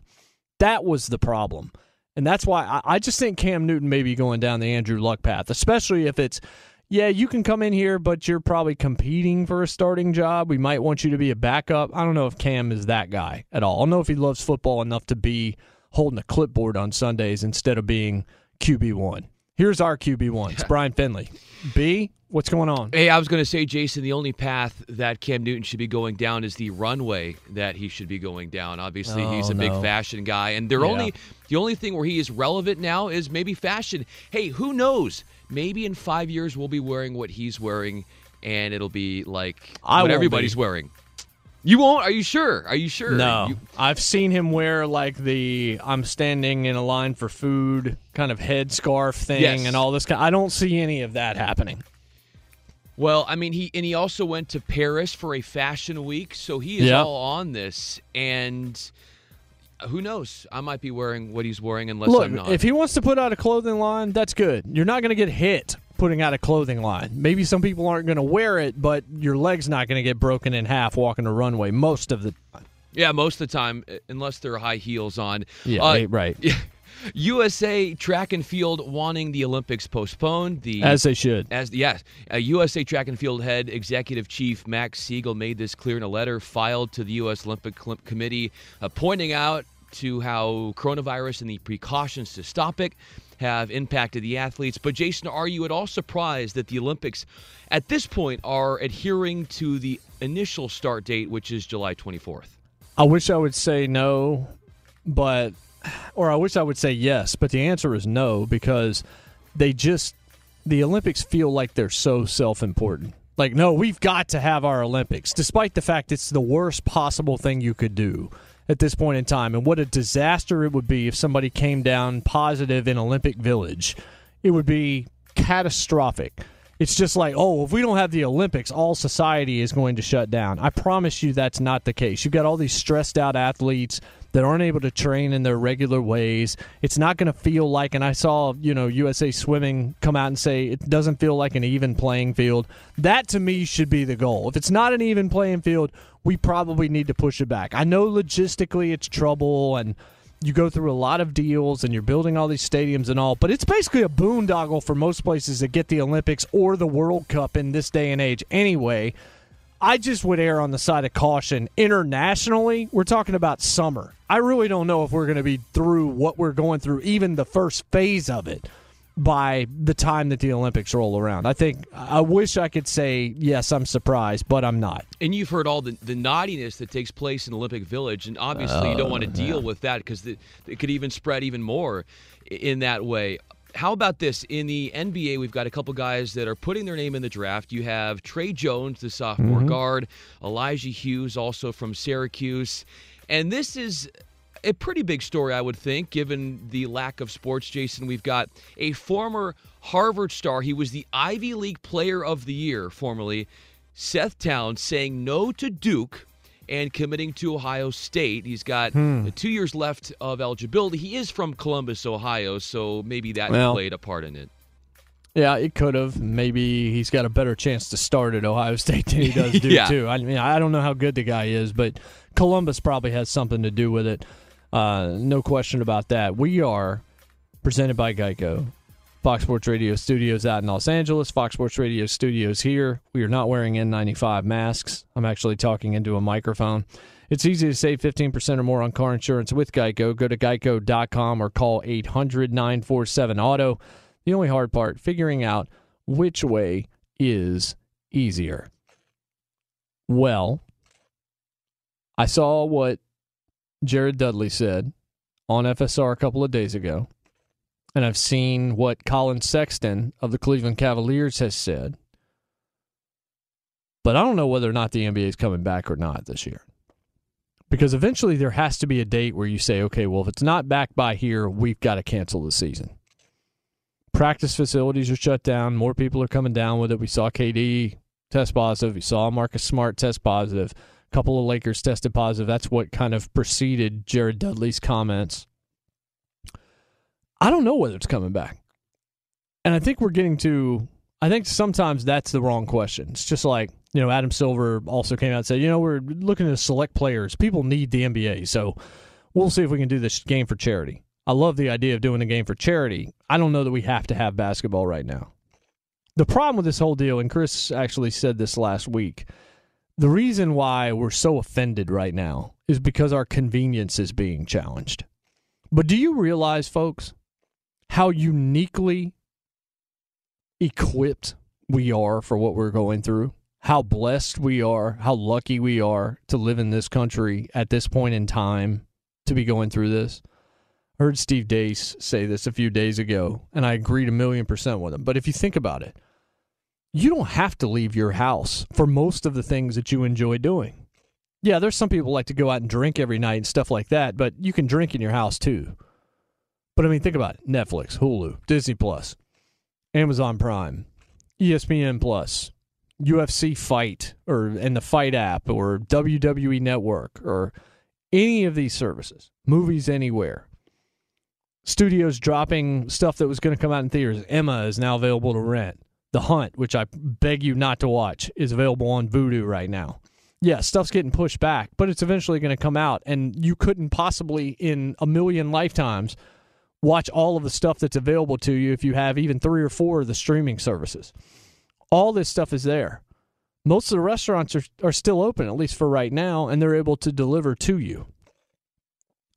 It's just the idea that you can't go travel that might bother you, and some people are just shirking that and traveling anyway. We are more ready and able to get through this without really affecting much of our lives. The thing that scares me, obviously, is the economy, and a lot of people losing jobs, and that's not good at all, and that's where my prayers are throughout this whole deal. But I haven't really thought, man, I really wish that Adam Silver would find a way to bring the NBA back into my life right now, because I just can't do this without the association. It's going to come back, whether it's this season or next season. If it comes back next season, absence will make the heart grow fonder. All sports, we're going to love them when they're back. But if you can't play until June, do you just roll into the playoffs in June, or do you just say, you know what, let's cash this in, and we'll start the season, and we'll go through a full off season, we'll give the guys some extra rest? Those are going to be the value judgments that people are making. I don't know if Jared Dudley's going to turn out to be right or Colin Sexton's going to turn out to be right. It depends, I suppose, on the timetable here. And we're going to know a lot more in a couple of weeks than we do right now. I tend to believe that the NBA may not actually come back. But I don't want to put that on the whiteboard. I'm just not, we don't know enough yet. I'm not going to put myself out on that limb. But we will be right back. We do need to pay some bills. We'll be right back. It's the Jason Martin Show on Fox Sports Radio. There's a lot happening these days. But I have just the thing to get you up to speed on what matters, without taking too much of your time. The 7 from the Washington Post is a podcast that gives you the 7 most important and interesting stories, and we always try to save room for something fun. You get it all in about 7 minutes or less. I'm Hannah Jewell. I'll get you caught up with the 7 every weekday. So follow the 7 right now. There are some things that are too good to keep a secret. Like how your Amex Platinum card helps you have the perfect trip. I'd like to check into the Centurion Lounge. Or how it seems like you always get those hard-to-snag tables. Ooh, yum. And how you get the most out of select can't-miss events. With access to the Centurion Lounge, Resi Priority Notify, and Amex card member benefits at select events, you'll have to share. That's the powerful backing of American Express. Terms apply. Learn more at americanexpress.com/withAmex.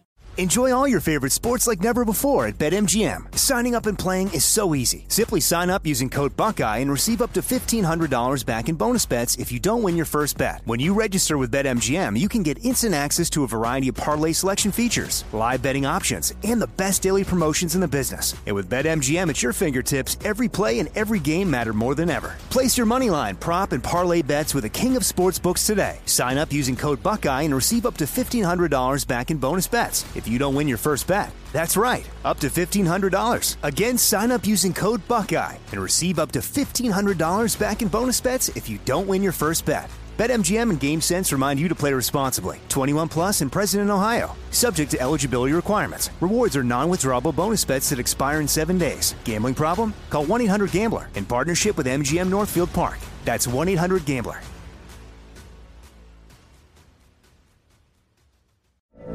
From BBC Radio 4, Britain's biggest paranormal podcast is going on a road trip. I thought in that moment, oh my God, we've summoned something from this board. This is Uncanny USA. He says, somebody's in the house, and I screamed. Listen to Uncanny USA wherever you get your BBC podcasts, if you dare.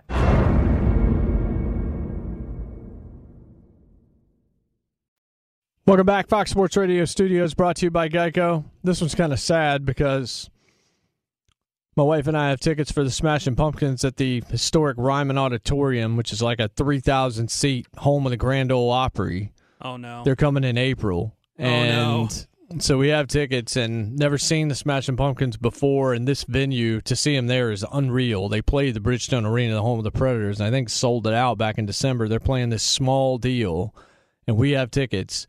And I'm pretty sure that show's getting canceled. Oh, I hope that's not the case, but I believe that's going to be the case.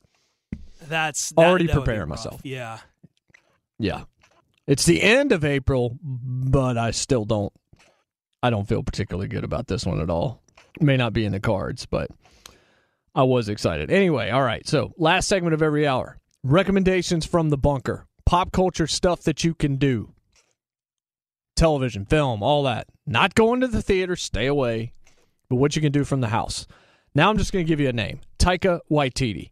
If his name's associated with it, probably worth your time. Last night, my wife and I watched Thor Ragnarok, which she had never seen before, which no problem with me watching that again. It's hilarious. Jeff Goldblum's great in it. It's really reignited Chris Hemsworth. That character was dead. That Thor character was dead. And then, we made it funny. We made it outlandish. We made it crazy. We made it absurdist. And Chris Hemsworth wanted to play that kind of character, and it showed range and enabled him to do more in his career than people thought he was going to be able to do. It's got Tessa Thompson in it. It's loaded, and it's got Taika Waititi, who directed it and plays Korg, who is just a character that if you haven't seen the film, you'll absolutely love, and he pops up in Infinity War and in Endgame as well, which is fun. Jojo Rabbit, which Taika won an Academy Award for. He wrote it. Jojo Rabbit is available right now. Jojo Rabbit is one of the 3 to 5 best movies of last year. And last year was a great year for film. Jojo Rabbit is tremendous. Turns something serious, the Holocaust era in Germany with the Jewish-German conflict, makes it satirical in terms of poking fun and mocking Adolf Hitler and Nazis, and then tells us a very serious story underneath. And that's what Taika does. He can take very serious material or things that you think are going to be one thing and flip them on their head and make them very approachable, but without necessarily losing all of the gravity. Jojo Rabbit's awesome. If you haven't seen it, put it on your list. And then finally, he starred in a film that he co-wrote and co-created with Jermaine Clement, who's one half of Flight of the Conchords. And the movie was called What We Do in the Shadows. And it's about 4 vampires in Wellington. FX turned that into a television series. What We Do in the Shadows with Paul Sims, who created News Radio and was associated with Flight of the Conchords as well. 10 episodes are available, and the second season is supposed to be in April, but if it's like Fargo got pushed back. I got an email about that from FX a couple of days ago, so I don't know if it's going to hit in April or not. But the 10 episodes are 30 minutes, which means they're 21, 22, because the commercials are taken out. If you got Hulu, you can watch it. It's The Office if The Office were vampires trying to live in Staten Island. That's what it is. It is tremendously funny and subversive in the best possible ways. A little bit of language, a little bit of content, but not bad. Really funny. I bet you haven't seen it. It's one of those best things you have not seen. That, folks, is a recommendation from the bunker. When we come back, other quarterback moves, not Tom Brady. Which ones were good? What's going on? It's not 4 Non-Blondes. It's a Jason Martin Show. We're live from the Fox Sports Radio studios, brought to you by Geico. 15 minutes could save you 15% or more on car insurance. Visit geico.com for a free rate quote. The crew is Christopher Fett, Eric Roberts, and Brian Finley. My name is Jason Martin. They make me a lot better than I would be otherwise. I'm on Twitter at JMartZone.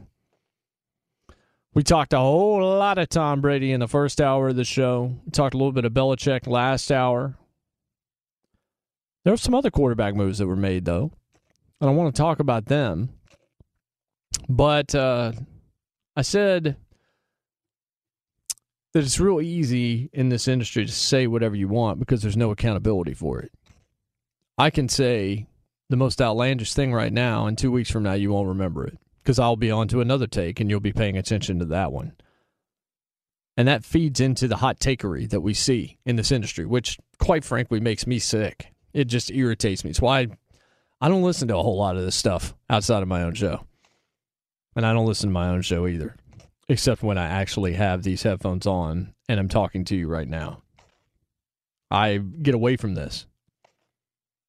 But I will pat myself on the back when I'm right from time to time. Just like I'll say, whoops, I was wrong about Brady. I thought he was going to leave. But I want accountability to be part of this. So somehow we're going to figure out a way to tally up my rights and wrongs. And maybe the whole crew's rights and wrongs.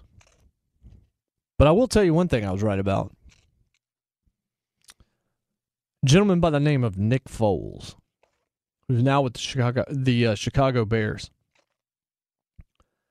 I told you that he had the best disguise in the National Football League. And I hated to say it because I really like Nick Foles. I like what he stands for. I like how he conducts himself. I liked what he did in Philadelphia. Nothing not to like about Nick Foles. But he's not that good. Whoever it is, if he's a great dude, it doesn't matter if he's not good at what he does. I'm still going to tell you he's not good at what he does. It's nothing personal. I'm paid to talk about, more so than anything, I'm paid to talk about how he performs at work. And I said he had the best disguise in the NFL. He had the best Halloween costume in the NFL because he dresses up like a starting quarterback, but he's actually a backup. When the mask comes off, he's a backup. He can be a good backup in the right system, like he was in Philadelphia. And a good backup is one that can come in and win games, be competent, and you don't have to change your entire offense because he's capable of running a lot of what you do. But when he went to Jacksonville, I told you it wasn't going to go well. Yeah, he got hurt pretty quickly, but before he got hurt, he wasn't that great either. And at the end of the year, what did they do? They went with Gardner Minshew, who didn't look great himself. He came down to earth. But they said, we're going to ride with the Rook. And we're going to let Foles go. And we paid him a ton of money that I don't think anybody else was actually going to offer him. And so now he is in Chicago. And this is kind of the last ride for Nick Foles. Robert Mays of The Ringer, who's a lifelong Bears fan, said, seems like the reason you get Nick Foles is because he's not Mitch Trubisky, and maybe that's enough. We'll see.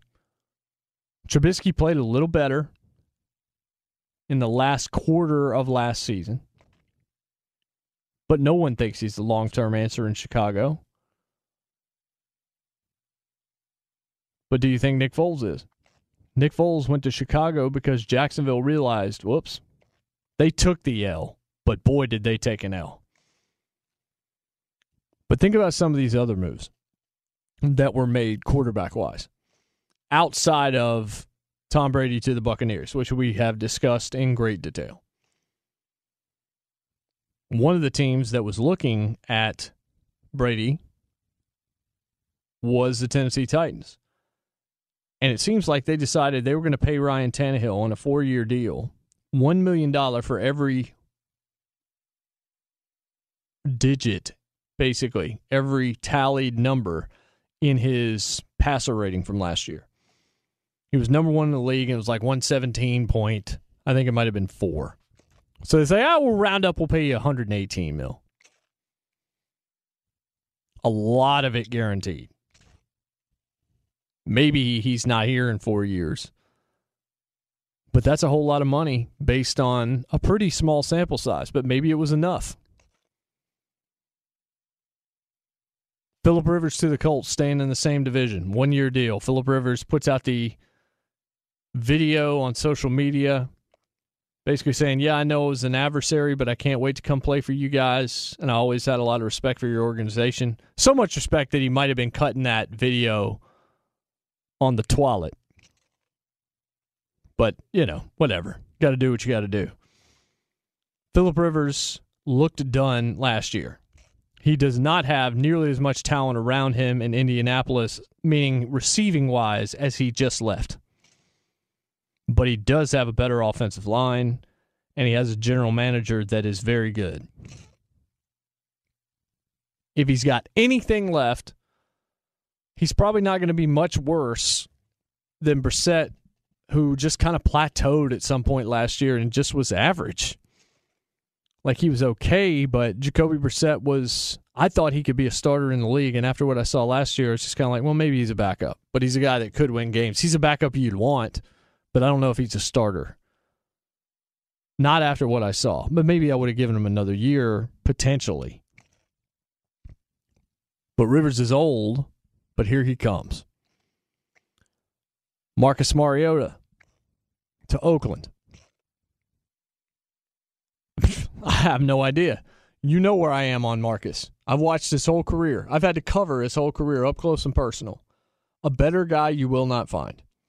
An easier to root for guy you will not find maybe this side of Jalen Hurts. Can he play and can he stay healthy? His confidence was shot by the time he was removed from the starting lineup for Ryan Tannehill. Shot. He had come off a shutout against the Denver Broncos. He was playing atrocious football. His defense was averaging 15.3 points a game given up, and they were 2-4. I have no idea what he's going to do in Oakland. Maybe the change of scenery is exactly what he needs. I know Gruden liked him in college, at least if the quarterback camp is to be believed. But it was interesting that he came off the board as fast as he did with some of the guys that are still out there looking for jobs. Teddy Bridgewater to Carolina. I love that move. I know he flourished with Sean Payton's offense and with Michael Thomas and Kamara and those guys last year, but I still like that move because it certainly looked like he could play. If he ends up being the starter, now you never know, I guess, but it certainly appears like, and I saw Pro Football Talk basically write it this way. Actually, matter of fact, let me bring it up. Let's see, here we go. Quote, per a source with knowledge of the deal, Bridgewater receives a $15 million signing bonus and $8 million fully guaranteed salary in 2020, up to $750,000 in per-game roster bonuses and a $250,000 workout bonus. That's $24 million in cash flow for the first year of the deal. That isn't the kind of contract that a team would give to a player who is destined to take a seat behind a rookie. Meaning Carolina's not going to move up and draft Tua or grab somebody like that, or if they do, Bridgewater's still going to get the opportunity to start this year, if not next year. That piece goes on to say the deal also includes a $17 million base salary for 2021, $10 million of which is fully guaranteed at signing with the same per-game roster and workout bonuses. $63 million over 3 years. $42 million over the first two with $33 guaranteed. He is not going to be riding the pine. He is going to be the guy this season for sure. Maybe for 2 years. And if he's good in those 2 years, the sky's the limit because he's still not that old. It's still remarkable he's been able to come back from what he came back from. I mean, that looked like it was the kind of thing that could have ended a career. And it didn't. Still out there looking for gigs. We discussed Cam Newton. Andy Dalton, who maybe New England grabs him. He's certainly capable. And he's still not 35. I think he's 33 years old. Maybe not even that old. He may be 31. Then you got Jameis. Joe Flacco's out there, as he still should have been last year before the franchise that I've always pulled for, the Denver Broncos, felt the need to pay him. With Mariota in Oakland, that could open up some other question marks as well. But it seems like Carr's still probably going to be the guy. And Mariota comes in as a backup. But you could definitely see a scenario where Mariota found his way into that lineup, because anybody that believes that John Gruden is a huge fan of Derek Carr, I have a bridge to sell you. There's reports out here that say the Raiders would only have replaced Derek Carr with Tom Brady. I read that from Yahoo. I saw it with NBC. But The Athletic said 2 days ago the Raiders didn't even make an offer to Brady officially, but that they were just kind of looking around.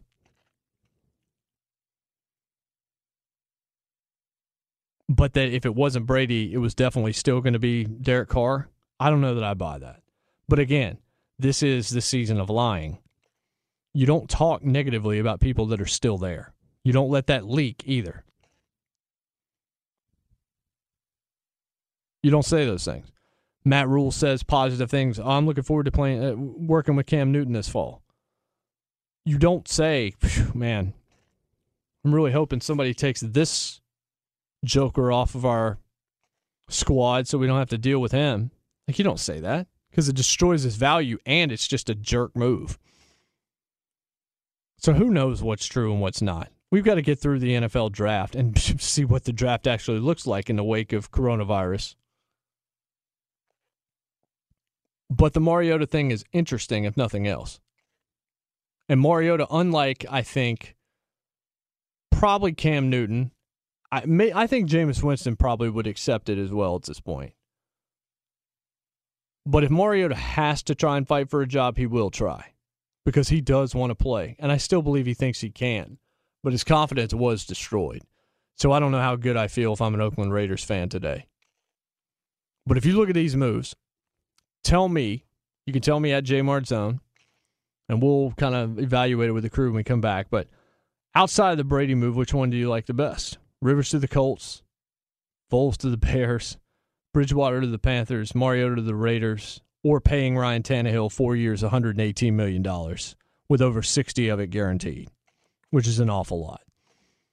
Those are kind of the big moves outside of the obvious biggest move. Which one, if any, do you think pans out the best? At JMartZones, where you can hit me up, or 877-99 on Fox. That's 996-6369. We'll talk about that. When we come back, we're talking about the future of quarterbacks and teams making moves. What about the future of an entire league that had to officially say this season's a wrap, but we'll be back next year? Will they? We'll discuss next. Jason Martin Show, Fox Sports Radio. The best conversations I have with my colleagues are the ones that happen when no one is looking, when we're not 100% sure yet what to write. Hopefully, having conversations like this can help you figure out your own point of view. That's kind of our job as Washington Post opinions columnists. I'm Charles Lane, Deputy Opinion Editor. And I'm Amanda Ripley, a contributing columnist. We're going to bring you into these conversations on a new podcast called Impromptu. Follow Impromptu now, wherever you listen. This is it. We've got an Amex Platinum Pro on our hands, ladies and gentlemen. We haven't seen anyone relax like this before in the Centurion Lounge. Is he connecting to complimentary Wi-Fi? Oh, my! Look at that! He is!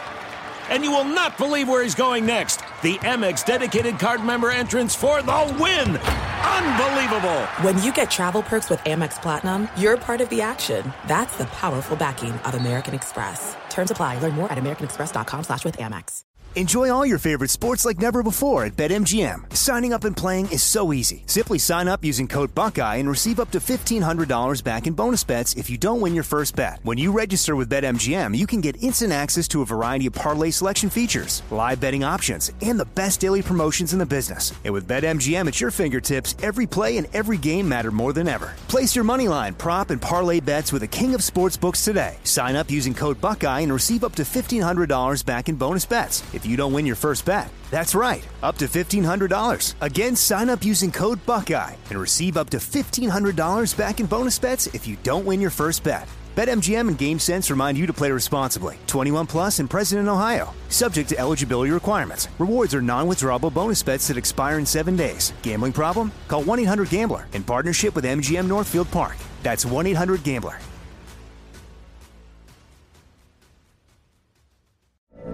From BBC Radio 4, Britain's biggest paranormal podcast is going on a road trip. I thought in that moment, oh my God, we've summoned something from this board. This is Uncanny USA. He says, somebody's in the house, and I screamed. Listen to Uncanny USA wherever you get your BBC podcasts, if you dare.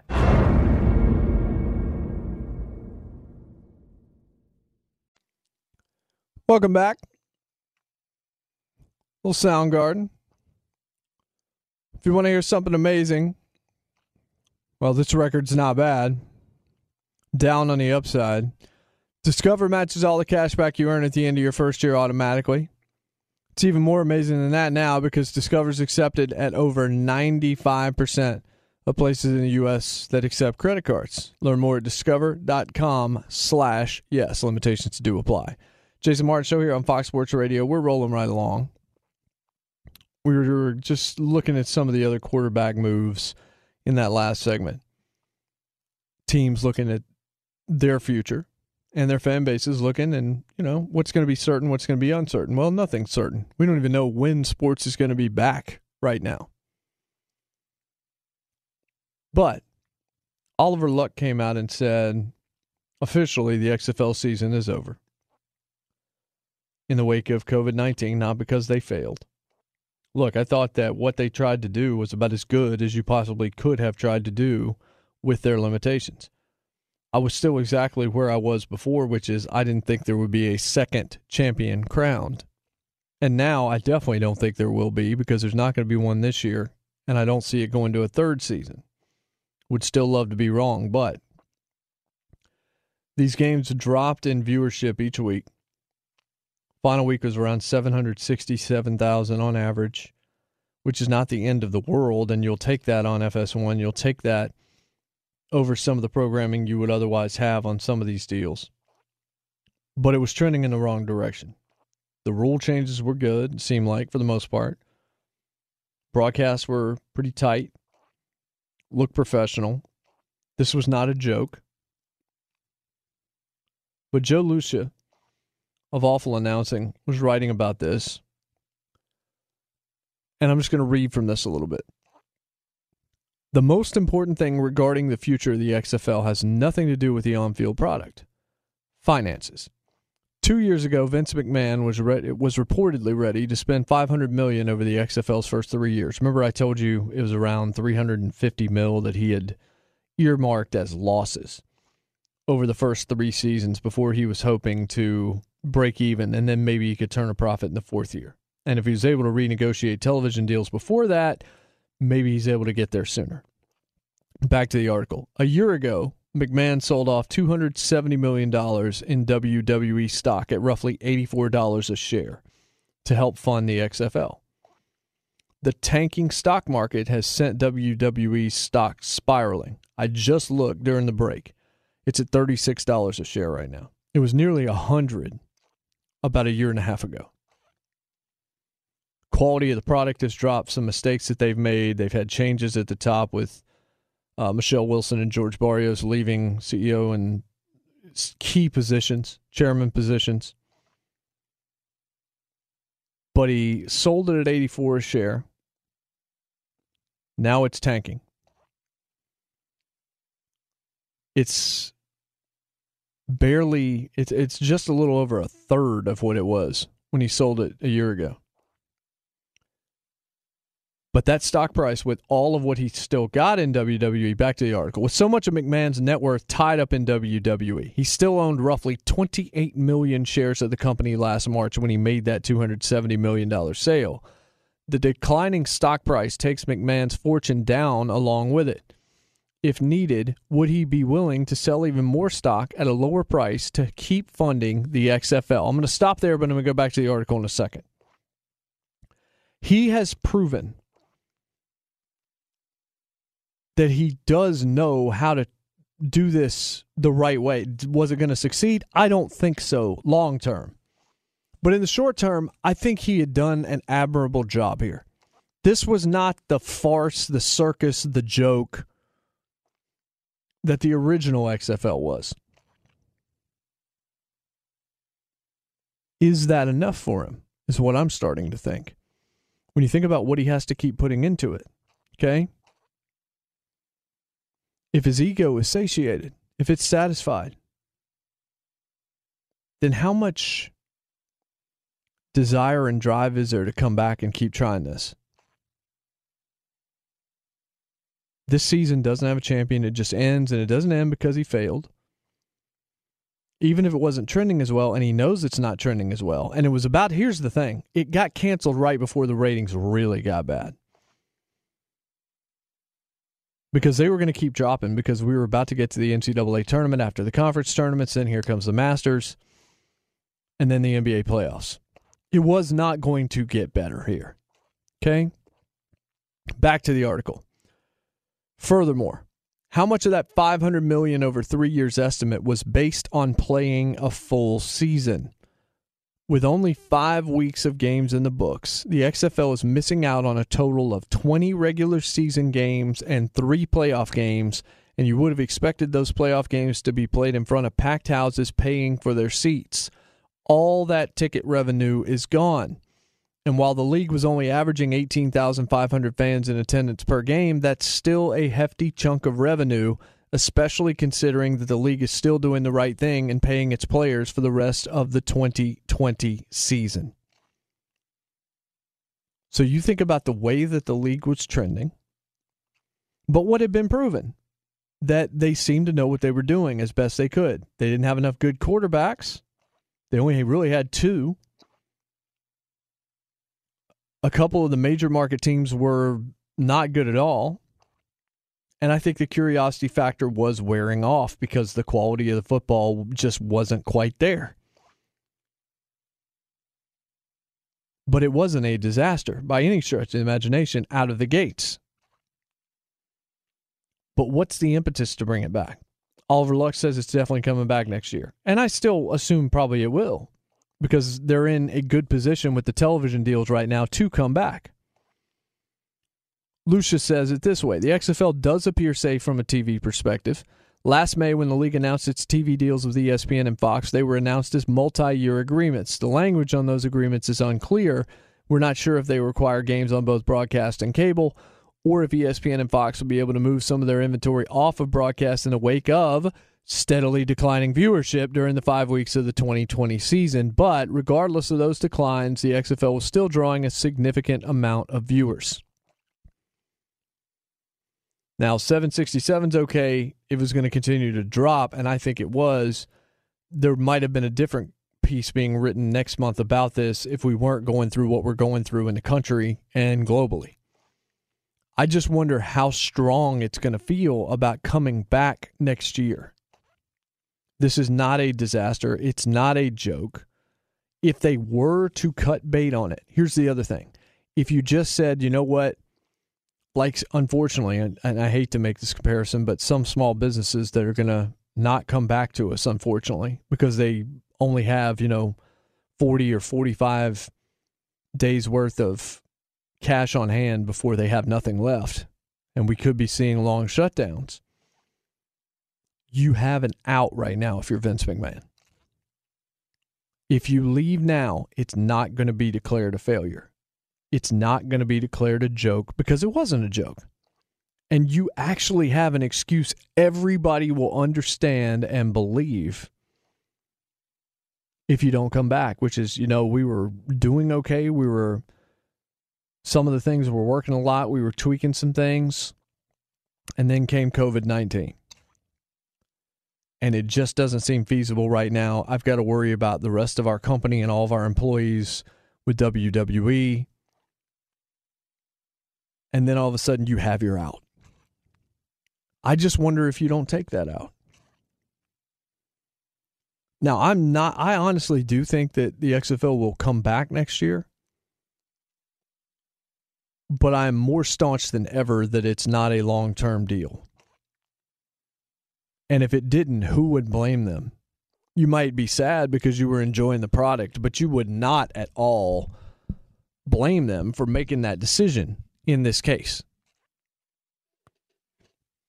Lucia finishes up his piece by saying there are so many other factors regarding the league's second year, including the length of the state of emergency surrounding the coronavirus to the inevitable resumption of the other major sports leagues in America, to even the NFL's new CBA and the sliding stock market, that we can't even begin to process what a second year for the XFL would look like.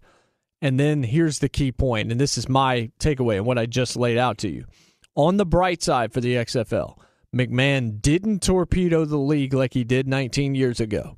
And if the XFL doesn't return, you can't put all the blame on the league and its decision makers. In fact, I don't know that you can put any of the blame on the league and its decision makers. You can only prognosticate, as I have, that it wasn't going to work. But if you get out, if it doesn't come back, the excuse is rock solid. It would be something I would consider. It depends on how long this goes. It depends on how bad the economy falls. Maybe these projections, some of these really long-term projections, aren't as bad as they appear. Because I do think once we get past this, once we figure it out and get to the end of it, whenever that is, hopefully it's not a year or a year and a half from now, the economy is going to roar back. It just is. This happens after crises all the time. The question is, how long is it going to take before that can happen again? So there's going to be a lot of determinations made by a lot of people that have money right now, but with it all tied into stock, Vince may not have anywhere near the money that he thought he was going to have when he earmarked what he earmarked. And as he's getting older, and a lot of other things changing, including, and we'll talk about this when we come back on the other side, deciding to do WrestleMania over 2 days in an empty building instead of canceling it like he should, I could see a universe where we have already seen the end of the XFL just because it's more prudent to let it go. And you don't have to worry about failing and that being a documentary released 10 years from now. This could just be, you know what, it wasn't in the cards for us. We decided it was a smarter move, but I think we're proud of what we accomplished. And they should be, because those 5 weeks, they did about as good as they possibly could have done, given their circumstances, the lack of some talent in key spots. This was a much different experience than the first one was. But I do think if there's any league you should be paying attention to right now, the NBA's coming back, the NFL's coming back, Major League Baseball's coming back. All these things are coming back. But the XFL barely got off the ground and has now had its legs chopped out from underneath it. And it's a bit of an undertaking, and I'll bet you it's a little bit more of an internal debate as to whether or not it's worth it to try and bring it back and just start from scratch almost all over again without the curiosity factor. A year from now, if you bring that league back, most of the people already sampled the product. If they are asked, will you come back in a year to try this again? I don't like their chances. All right, let's go to Brian Finley out in Los Angeles, get one more look at whatever it is that's going on in the world of sports. Brian? You know, Jason, I would love to see a documentary on the AAF and their crumbling. Oh, my gosh. That would be some really good television, don't you think? They made one about the USFL. They've got to make one about the AAF that's true. Before long. I think that would be fantastic. Duke sophomore guard Trey Jones making the jump to the NBA draft. The former Duke Blue Devil reeling in the 2020 ACC Player of the Year and Defensive Player of the Year honors. Syracuse top scorer Elijah Hughes leaving college early for the pros. Top-ranked grad transfer forward and former Harvard star Seth Towns committing to Ohio State. Darius Slay recently traded to the Eagles, went on social media to reveal his jersey number. Hey, my number I'm rocking, I'm going with that 2-4, man. I'm rocking with 2-4 this year. I'm going Kobe mode, man. Black Mamba, baby. Rest in peace to the GOAT, man. One of my favorite players. Meanwhile, the Colts parting ways with quarterback Brian Hoyer, Indy publicly confirming signing Phillip Rivers. Running back Kenyon Drake signing a transition tender with the Cardinals. Reports are he still could get a long-term deal, and it's a one-year contract for now, $8.5 or so million. USA Track and Field bigwigs are begging the Olympics to get pushed back. As of now, the Olympics remain unchanged and scheduled to start July 24th in Japan. And Jason, I got to think that Phillip Rivers is going to prove some people wrong in Indianapolis. I'm for this. Also, how about Josh Rosen to the Patriots? This is something that I think would be an interesting marriage. Oh, look, I actually thought about that. Yeah. I am still not ready to say that Josh Rosen can't play. I think Josh Rosen's been in 2 absolute no-win situations, in an awful spot in Arizona, and then in Miami when it didn't seem like they wanted to win, and maybe he's been ruined forever, but that's at least one I would consider. I'm not ready to cut bait on the Josh Rosen can play argument just yet. Yeah, I'm with you. I'm totally with you. He needs a shot where he's not going to be basically told that he's set up to fail. Exactly.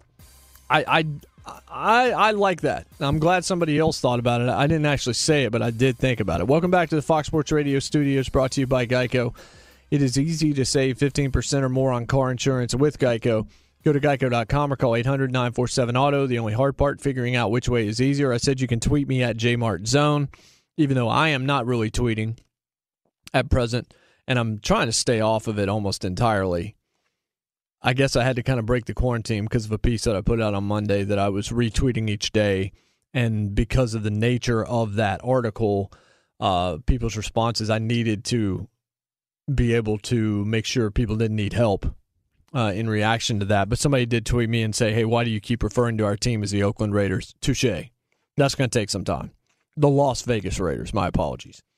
People are still calling the Chargers San Diego. I know. Yeah, I was about to say, I think I finally have gotten past that, but I'm still probably guilty of that once every 15 or 20 times. I would think the Raiders one will take longer to catch on, I feel, because you think Raiders, you think Oakland. You know, I mean, it's just, I feel like I say the Oakland Raiders more than just Raiders standalone. You know, so I feel like it will take longer for us to drop the Oakland off the Raiders than it did even the Chargers and the San Diego part. Yeah, I mean, maybe it's just because Vegas is, I don't know, maybe it won't take as long just because Vegas is so new. As a it's sports not like destination, LA. Yeah, so maybe it'll hit us a little faster, but it's going to take some time. I'm still every once in a while writing 2019. And don't be those guys. That's just an annoying person. Like, I'm sorry, but one like time I still called them the we're St. splitting Louis hairs, you know? It's just like, come on. We're all going to slip up here and there. Yeah, I mean, we are, but they're right. I did say Oakland a couple of different times, and then when he said it, now I'm like, oh, yeah, they are in Vegas, aren't they? They haven't played there yet. I don't know what it looks like just yet, but whatever. It's the same deal. Let me tell you what is weird. Professional wrestling in empty arenas. You're seeing it now from all of WWE's products as well as AEW on TNT. You saw it done right, or about as right as it can be done on Wednesday night. Now, AEW right now is the best promotion in this country in terms of one with major television. I think they're doing great work. If you like pro wrestling with good stories where they're actually making stars out of young talent, this is absolutely an organization you should be watching. Our good friend at Fox Sports Radio, Alex Marvez, works with them, and he knows what he's doing. And he attached himself to a really good organization. And they didn't have fans, but they did not act like they had fans, but they did put some of their roster out there to be loud and play fans, but not really play. Just go out there and have fun. Be the wrestling fans that made them want to be pro wrestlers in the first place. He had a couple of guys out there that were gambling on some of the things that were going on, Sean Spears and MJF, and I thought that was cool. And actually, Sean Spears, who hasn't been entertaining as a wrestler particularly, not because he can't work, it's just not, he's not somebody who jumps off the page. I thought immediately, turn him into a Loan Shark character and make this a thing. Even when you come back, let this be what he does, and every once in a while he can wrestle, but have him do this. This character is interesting to me. But they were able to make it seem like people were there because there was reaction to what was going on in these matches. WWE is still making sure you know it's empty. And it comes across vacant. And now they're they're planning. And I think they need to cancel this. They're planning on their biggest event of the year, WrestleMania, being a 2-day affair, some of it taped from the Performance Center in Florida and then some remote locations where I guess maybe you can do a street fight in the street or something in the woods or whatever. They're going to do WrestleMania with no audience. Folks, WrestleMania is all about the pageantry. It's all about 70,000 people. It's all about the spectacle. You can't make it feel big when it's that small. You can't do that in a TV studio in front of 20 people. And doing it over 2 days is going to mean half the roster is going to be there one day, half the next, which is going to limit exposure to COVID-19. And I understand the exposure argument. I'm not saying put fans in there. I'm saying cancel the daggone show. Postpone it. Do whatever it is you have to do. Do it later in the summer. There is no way that it's going to feel right. And you've got people that have worked their entire lives for these moments. Drew McIntyre, who was let go after he was brought in to be like the anointed one and wasn't ready for it, and they pushed him too fast, and then they lost faith in him, and he had to claw his way back. He's wrestling Brock Lesnar, And maybe he's going to win the championship, and he's going to do it in front of no fans. And then you've got, Rhea Ripley coming from the developmental territory. You've got Shayna Baszler, who will be in her first real high-profile match in terms of a WrestleMania, to be sure, against Becky Lynch. You're paying Goldberg to be there to wrestle Roman Reigns. You've got The Undertaker and AJ Styles. You've got all these big matches. John Cena is on this show. This is a WrestleMania show in terms of trying to bring in all the star power. Rob Gronkowski hosting the thing. But it's going to be in front of nobody. And you're going to ask people to watch that? And it's not going to be the groups, the throngs of people that usually get together to watch these things. Like, you watch an event like this, a lot of times you're in a room with 30 or 40 people. Maybe you get together for a party, or maybe at least you got 10 or something. You're probably maybe with your family now, and that's about it, because you're being urged to social distance. You're not having these giant parties. Sitting there and watching empty arena wrestling matches for 7 or 8 hours over a 2-day span without that crowd that can distract you, that's an undertaking, and I think it's a mistake. AEW has shown you can do this on TV and have fun with it and make it look like a show and do it the right way. But WrestleMania needs to be canceled. WWE still hasn't figured out how to handle this yet. The only thing they've gotten right so far for an entire show, at least for an hour of a show, was what they did on Wednesday night when they basically ran a documentary of a 3 or 4 year feud that is supposed to culminate in a match that now we don't know exactly when it's going to take place, but they gave you a history lesson. They have so much of a vault, so much of an archive, and so much talent in their production teams. That's the kind of stuff you should be doing right now. WrestleMania in an empty building, no thanks. I feel like that is asking too much of an audience. It's just going to feel small. And those matches, the effort, and especially some of those superstars and the moments that they deserve and have worked so hard to get, they deserve better than this.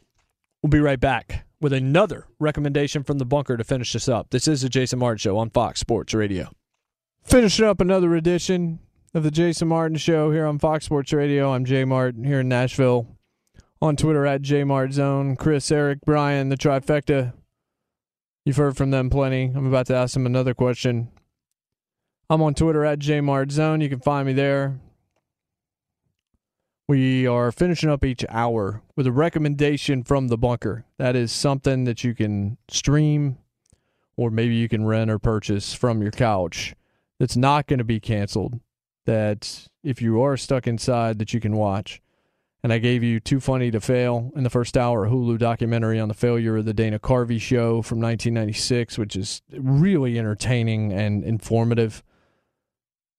I gave you pretty much anything Taika Waititi has been associated with in the second hour. What We Do in the Shadows, the television adaptation. FX, first season is available on Hulu. Second season, it's supposed to premiere in April. It may get pushed back, but it's 10 episodes to catch up on that. It's just awesome. It's basically mockumentary vampire living in Staten Island, 4 vampires. And it's really, really, really entertaining. It's dry, it's dark, but it's also absurd. So it gives you a good balance. And now, instead of giving you mine, I will here in a second, but what do you guys watch this week? You still doing the Nat Geo documentaries, Eric, or have you moved on to something else? That's my day-to-day life, man. I can't get enough of nature, Animal Planet, stuff like that. We actually have, I think it's Wonderstock or something up here, some BBC stuff in studio, getting me through the night. But HBO Go right now, so it's not really binging kind of thing with, mass amounts of episodes, but HBO Go right now has 3 classic sports movies to get anybody looking for any kind of sports, get their fix. They have Space Jam, Dodgeball, and D2, the Mighty Ducks, available on HBO Go right now. So I've cycled through all those once already. Probably go through again this week sometime. Chris, you doing some anime stuff? What are you watching? Yeah, I'm still trying to finish up Castlevania. I didn't get a lot of time to finish it. But the one show, it is on Amazon Prime. I've watched about half the season so far. I know about the manga, the comic book it's based on. It's called Vinland Saga. It's on Amazon Prime. It's only subtitled, but it's about Vikings. I can't do it justice talking about it. It's about fatherhood. It's about the cycle of violence and trying to escape that. It's kind of based in the Viking invasion of England. It's it was a very popular comic book, and now it's a fantastic animated show. It punches well above its weight. I cannot recommend it enough. I have like 4 more episodes to go in this current season, and I almost want to write something on it. Just I am become a huge fan of this show. Vikings, and it's already outdated because they have to find a way to scratch out Stephon Diggs. Wow. Yeah, that was a dad joke in the final minute of the show, and I don't know why I felt the need to go there, but for whatever reason, I felt the need to go there. Ozark will hit Netflix on Friday, the 3rd season. They have sent me that, so I've got 10 episodes of that and 10 pieces to write before Friday, because I'm going to hopefully have all that ready to just be like, boom, as you finish, here they are. Westworld, first episode, I was really not a fan. Just feels like a completely different show, but I am writing on that, and Better Call Saul. And I was going to give you another one, but you know what? I'll save it for next week. We'll roll with the Nat Geo documentaries and the 3 sports movies available on HBO as well. So there's a lot out there, no question about it, but we got a lot of shows to do, and we got a lot of recommendations for the bunker. Watch Too Funny to Fail on Hulu. You will love that documentary. I'll talk to you next week. At Bet365, we don't do ordinary. We believe that every sport should be epic. Every home run, every hit, every inning, every play. From the moments that are legendary to the ones that fly under the radar. See for yourself when you sign up today and get $150 in bonus bets when you bet just $5. Whatever the sport, whatever the moment, it's never ordinary at Bet365. 21 plus only. Must be present in Ohio. If you or someone you know has a gambling problem and wants help, call 1-800-GAMBLER. Terms and conditions apply. I'm Katya Adler, host of The Global Story. Over the last 25 years, I've covered conflicts in the Middle East, political and economic crises in Europe, drug cartels in Mexico. Now I'm covering the stories behind the news all over the world in conversation with those who break it. Join me Monday to Friday to find out what's happening, why, and what it all means. Follow The Global Story from the BBC wherever you listen to podcasts.